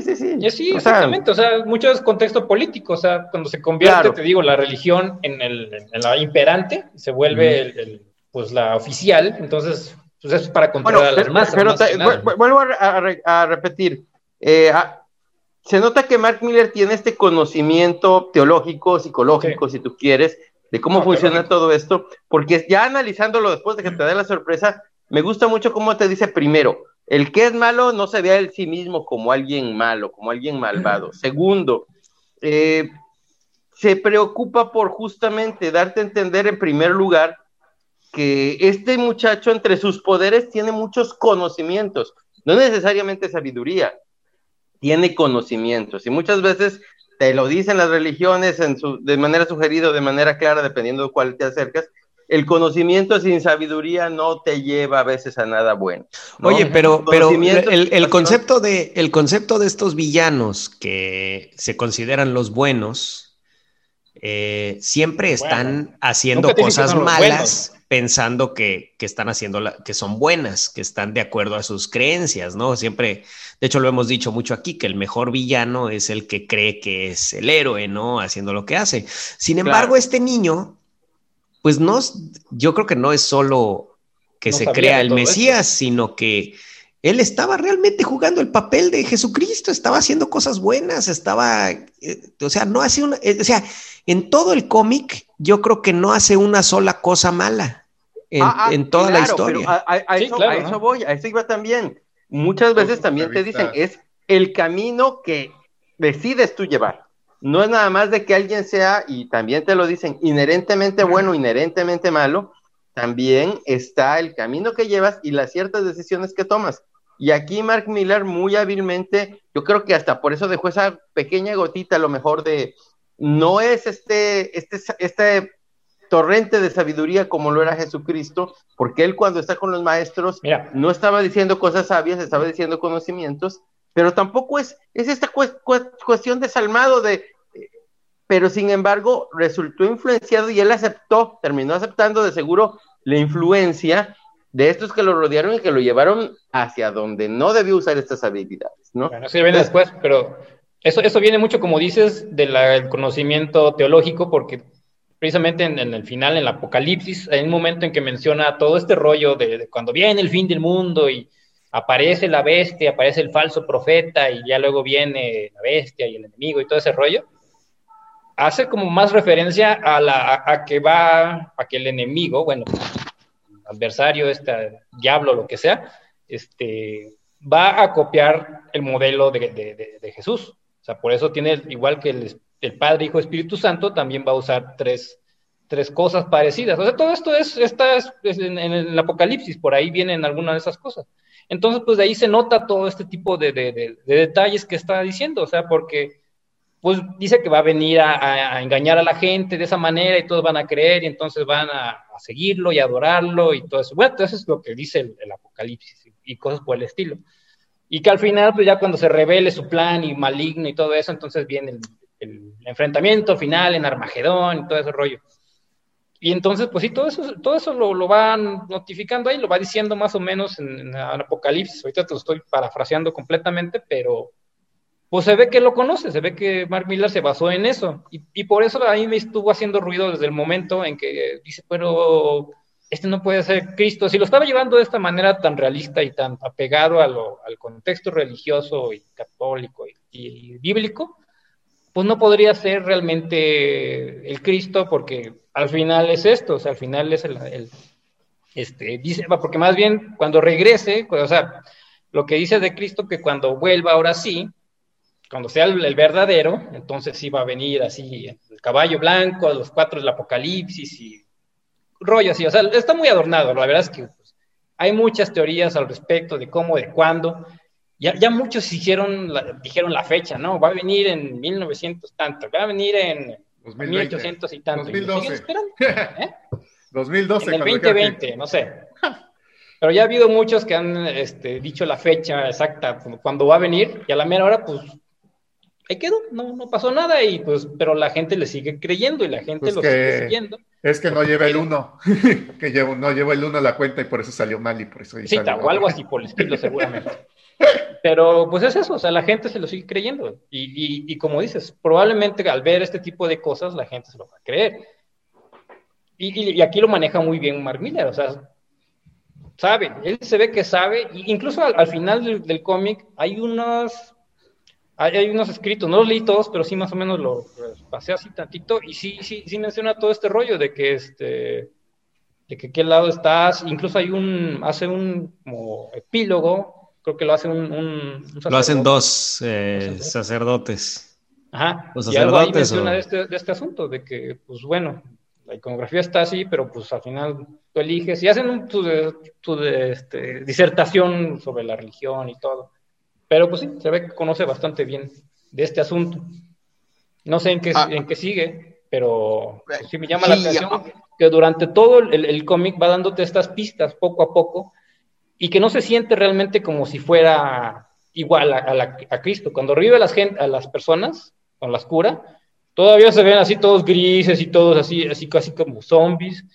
Y el momento en que dije, no, bueno, esto está muy raro, esto no puede ser, o sea esto ya está rayando en el asunto. Eso es cuando revive al perro, porque ahí ya menciona, dice, no, pues hasta salieron bebés con dientes y con pelos públicos, porque hizo todo el poder, y hasta se le prenden los ojos y todo se pone rojo, y así, casi se ve demoníaco el asunto. Sí. Entonces está haciendo alusión a todo eso, o sea, la iconografía cristiana, diabólica, hay cosas en el fondo también que pues son pistas que no ves, pero siempre hubo ese contexto así como que decías, no puede ser realmente Cristo. Bueno, eso es lo que pensé ya por el contexto que ya tenía. Y el otro elemento que me acaba de caer el 20 también es esta cuestión de que este niño cada vez se siente más orgulloso, se siente más emocionado con sus poderes, ¿no? Y me gusta porque también te lleva a eso. Eso es principalmente lo que lleva a una persona buena a transformarse en mal, el saberse que él es el poderoso y él es el fregón y él es el que puede. Y eso también es un discurso muy profundo de la teología, que bueno, si lo analizas, a eso debería de estar ahí en casi todas las religiones y por eso fallan, ¿no? ¿Qué? Hasta de Star Wars, digo, ese es el concepto tal cual, o sea, que va a tener balance a la fuerza, pero acaba siendo quien destruye todo. Por ahí va, también te digo, en muchas partes vemos el asunto del bien y el mal, y aquí pues está enclavado en el contexto bíblico prácticamente, y te das este twist pues interesante. Sí, pero aquí no dejan a este pobre, vaya, al final es hasta casi una víctima de toda esta gente, ¿no? Esta organización que nunca sabemos quiénes son, solo se aduce que hay una organización detrás de su nacimiento y de todo, que son los que pues ya a partir de que se da cuenta quién es, porque inclusive el gafete de la mujer esta que llega a hablar con él, que se llama Lilith, no sé qué es. Lili, creo, ¿no? Sí, ahí en las notas del final que mencionó Chucho, ahí mencionan todas las pistas que da Mark Millar de este twist del final, ¿no? Entre ellas es el gafete de esta mujer. Lilith Belzebuth, porque se pone Lilith B y aduciendo a Lilith Belzebuth, ¿no? Lilith Belzebuth.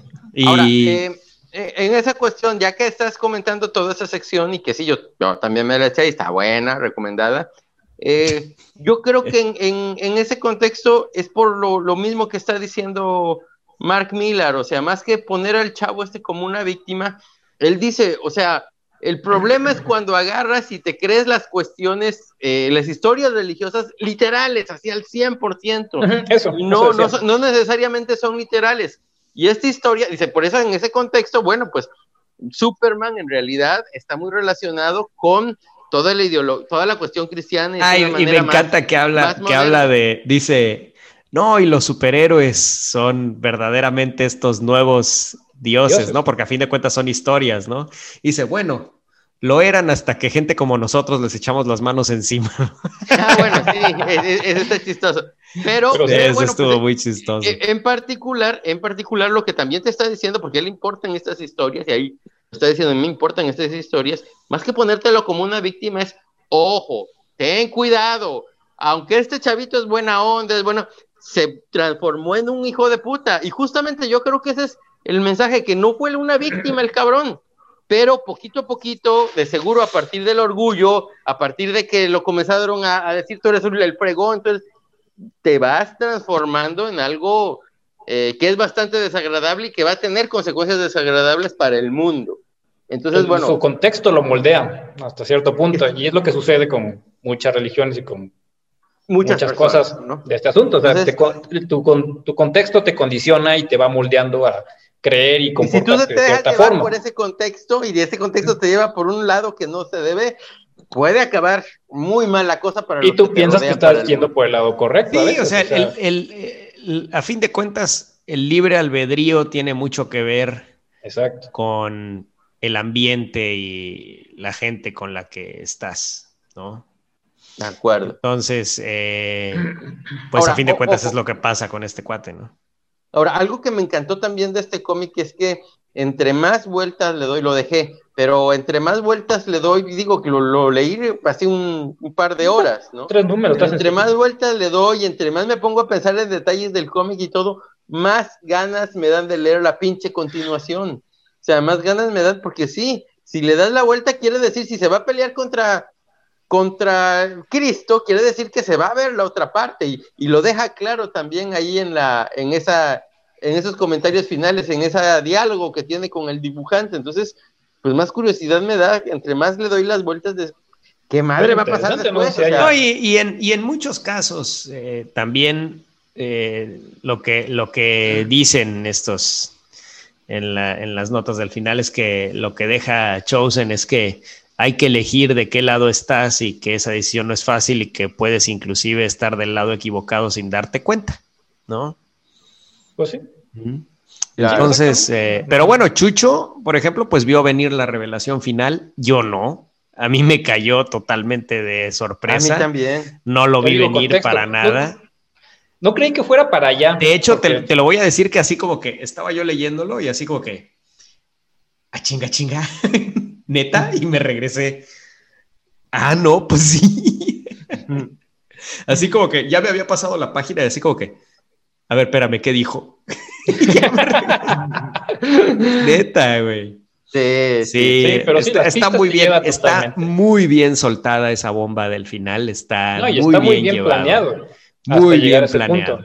Y sí, dice Mark Millar que él lo escribió al revés, que él lo primero que tuvo en su mente fue el giro y de ahí salió el resto de la historia, ¿no? Pero además, como según él, bueno, él hasta cuidó mucho que ese giro, aun cuando vendía la historia, no contarla, no soltaba prenda el cabrón. No te la esperas realmente, o sea, te digo, se veía, a mí me hacía ruido, todo el tiempo me estaba haciendo ruido algunas cosas así que se veían y que, bueno, esto está medio raro, pero no me lo esperé hasta el final. O sea, yo creí que se iba a ir por otro lado, que iba hacia algo más fantástico, esperando algo de Miller de ese tipo, más superheroico hasta cierto punto, pero ya cuando se fue acomodando las cosas, digo, llegó el momento que la acomodaron bien, Goldo. Obviamente va para allá.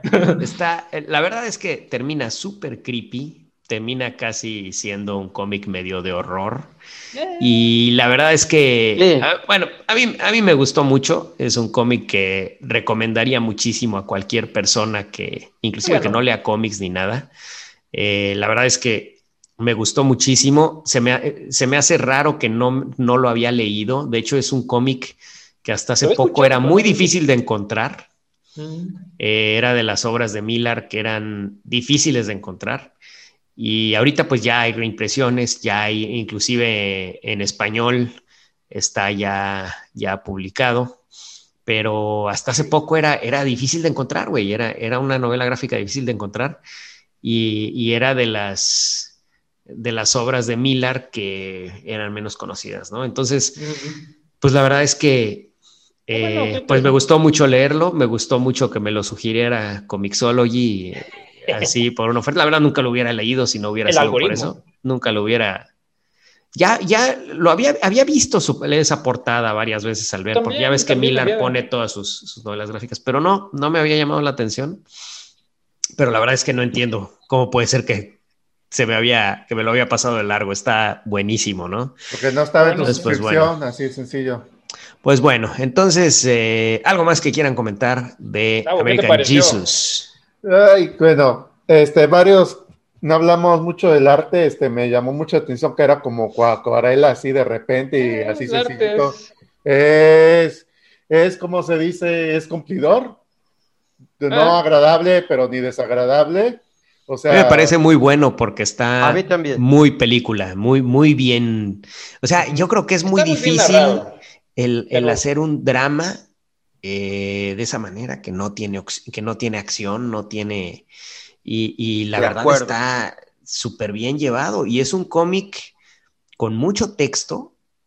Y la verdad es que una vez que lo lees no se siente, güey. Déjame platicarte, lo traté de leer ayer en la noche, me costó mucho trabajo porque estaba muy cansado, pero entre chambas hoy lo empecé a leer y dije, qué hueva tanto, y de repente dije, no mames, fui de repente así, voy, trabajo, regreso, lo sigo leyendo, No mames, ya acabó. Tan rápido lo leí.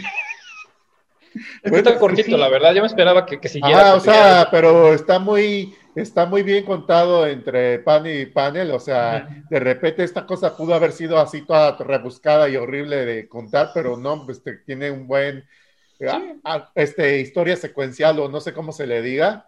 De forma muy notar así. Pues, o sea, una secuencia se oye muy bien, está muy bien. Yo creo que ningún diálogo está de más o está de menos. Va directamente sobre el punto. Yo siempre me ha dado ñañaras, o sea, de juntar cómics con religión, me ha dado así. No, en serio, ñañaras, porque de cierta manera es de que te estás metiendo con esto, pero de repente como que te estás metiendo a huevo con esto para aprovechar. ¿Con qué te estás metiendo, Tavo? Tantas metidas ya me tienen emocionado. Nada abajo, pero bueno, como estoy diciendo... No, yo digo así por eso, de los conceptos, o sea, más bien... Ajá, de que de repente a lo mejor, pues por el morbo o no sé qué, para llamar la atención, pero no, pues sí está bien llevado, y creo que se hubiera descarrilado horriblemente si se hubiera tandeado por otras tangentes, o sea, otras ramitas así de repente, pero está muy tranquilón. Yo creo que para mí es un sólido 3. Sólido 3. Sí. Creo que sí deberías de analizar un poco los conceptos religiosos y las creencias esas que te han implantado un poco, o sea, ya esa parte, pero bueno. Pero yo estoy hablando sobre el cómic. El arte está bueno, como dice, está cumplidor. De repente hay momentos en que sí está medio así, pero es cuestiones técnicas. Pero narrativamente está muy bien, está muy bien llevado. A mí se me hace excelente narrativamente y la verdad está más que cumplidor, porque te digo, como dice Mario, no te termina aburriendo. Y yo sí le daría al contrario, 5 de 5, porque en primer lugar, Mark Millar es un autor muy original, pero esta se me hace original entre lo original, porque si bien él es muy original, sí tiene ciertas características en todas sus obras, y esta como que se siente diferente, tiene un manejo, un tono muy diferente a lo que él usualmente escribe. Si le hubieras puesto el nombre de otro cabrón, se lo creo, ¿no? Tiene el nivel de Mark Millar. Y segundo, también me encanta porque se pueden leer en muchos niveles, o sea, lo puedes leer nada más por encimita, y es una historia amena, llamativa, con un buen final, sorpresivo, pero que está justificado. Pero también, si sabes un poquito, porque yo no sé mucho, pero sabes un poquito de teología, un poquito, has andado de ahí de curioso, le encuentras un contexto mucho más profundo. Y supongo que si sabes más de teología, si sabes más de todo esto, el contexto es tiene todavía más profundillo que el cual meterte. Entonces, bueno, pues por eso le doy 5 de 5 en lo particular. Yo le doy 4 pentagramas nada más, por lo mismo, un poco por el arte más que nada al principio, que sí se me hizo así, y porque me pareció que lo hubiera explotado más, que le faltaba... Está corto, está bien, cumple, pero si me hubiera... Sí, lo hubiera explotado más porque el pinche coche no explotó, y nada más se vio que cayó el tráiler. No explotó. Está un poco tramposo en algunas partes, pero pues sí, pero está interesante, está muy bien llevado. Yo creo que hoy me debe una explosión de carro, ya le bajo. De veras, Tavo, hoy casi mueres, un auto explotado. Yo creo que Tavo puede ser el siguiente anticristo, porque no le hizo nada a la explosión, ¿eh? Aguas. Más se quemó, güey. ¿Qué pasó, Tavo? Cuéntanos. Está muy X, de repente en la gasolinera se empieza a incendiar un carro que tenía un montón de tenía ahí su tanque de gas y... X. En una gasolinería se empieza a incendiar un carro. Y Tavo sobrevivió. Yo estaba... Fue un milagro. La mitad del pueblo ahí estaba además de chismosa ahí con el celular a ver el momento de que explotara para subirlo a Facebook, y no pasó nada. Llegó los bomberos, llegó la policía y había una cola como de 40 carros. Y a nadie se le ocurrió que el peligro no es que explotara el carro, sino que estaba en una gasolinería y que podía explotar la gasolinería. Sí, pero como el mismo pueblo del cómic está pasando algo. Como el freak accident de Zoolander, ¿no? Algo así. Que se ponen todos a jugar con la gasolina y la chingada. ¡Ay! Así nos ponemos bien locas los supergüeyes cuando salimos de viaje de repente. Así va a ser cuando salgamos todos juntos. Sí, nos mojamos las chichis. Con gasolina. Todos contentos mientras bailamos. Ay, ya no tengo chichis, las tengo que tropear. Ya no tiene, ya se la superó. Ay, bueno, damas y caballeros, sí somos Pedro Ajaz, Gustavo Duarte, Jesús Morales y Mario Padilla, y ya saben, escúchenos en iTunes. Pedro, ya estamos en iTunes. Ay, pónganos reviews y estrellitas, nos da muchísimo gusto cuando hacen así eso. Es, mi amigo Pedro tiene una estrellita tierna y rosada, llena de lodo, que usted puede limpiar con un apacible roce de su dedo, bien lubricado, por supuesto, al poner 1, 2, 3 o más bien 5 estrellitas de reseña en iTunes, que le vamos a agradecer muchísimo, o en cualquier agregador de podcast donde usted esté. Si hay manera de calificar nuestro podcast, por favor, denos una reseñita, se la agradeceremos inmensamente. Y por supuesto, una suscripción, ya sabe usted, puede seguirnos en Twitter, tenemos Twitter, @supergüeyes, tenemos Instagram, @supergüeyes, tenemos Facebook, Tribunal de Supergüeyes en Facebook, y pues ya saben, nuestro blog, tribunaldesupergüeyes.blogspot.com, y nuestro Patreon, damas y caballeros, nuestro Patreon, que es el centro de toda esta operación que se llama Tribunal de los Supergüeyes. De ahí salen los fondos para la estación espacial, la teletransportación, todo el equipo. Para el mini super de Tavo. Hasta el mini super de Tavo, todo el equipo de los Supergüeyes sale a través del Patreon. Le agradeceremos inmensamente que nos dé una monedita, 2 moneditas en esa esfera encima de nuestro piano, que es Patreon, que le agradeceremos inmensamente. Y pues bueno, pues muchas gracias por escuchar. Disfrútenos con leche.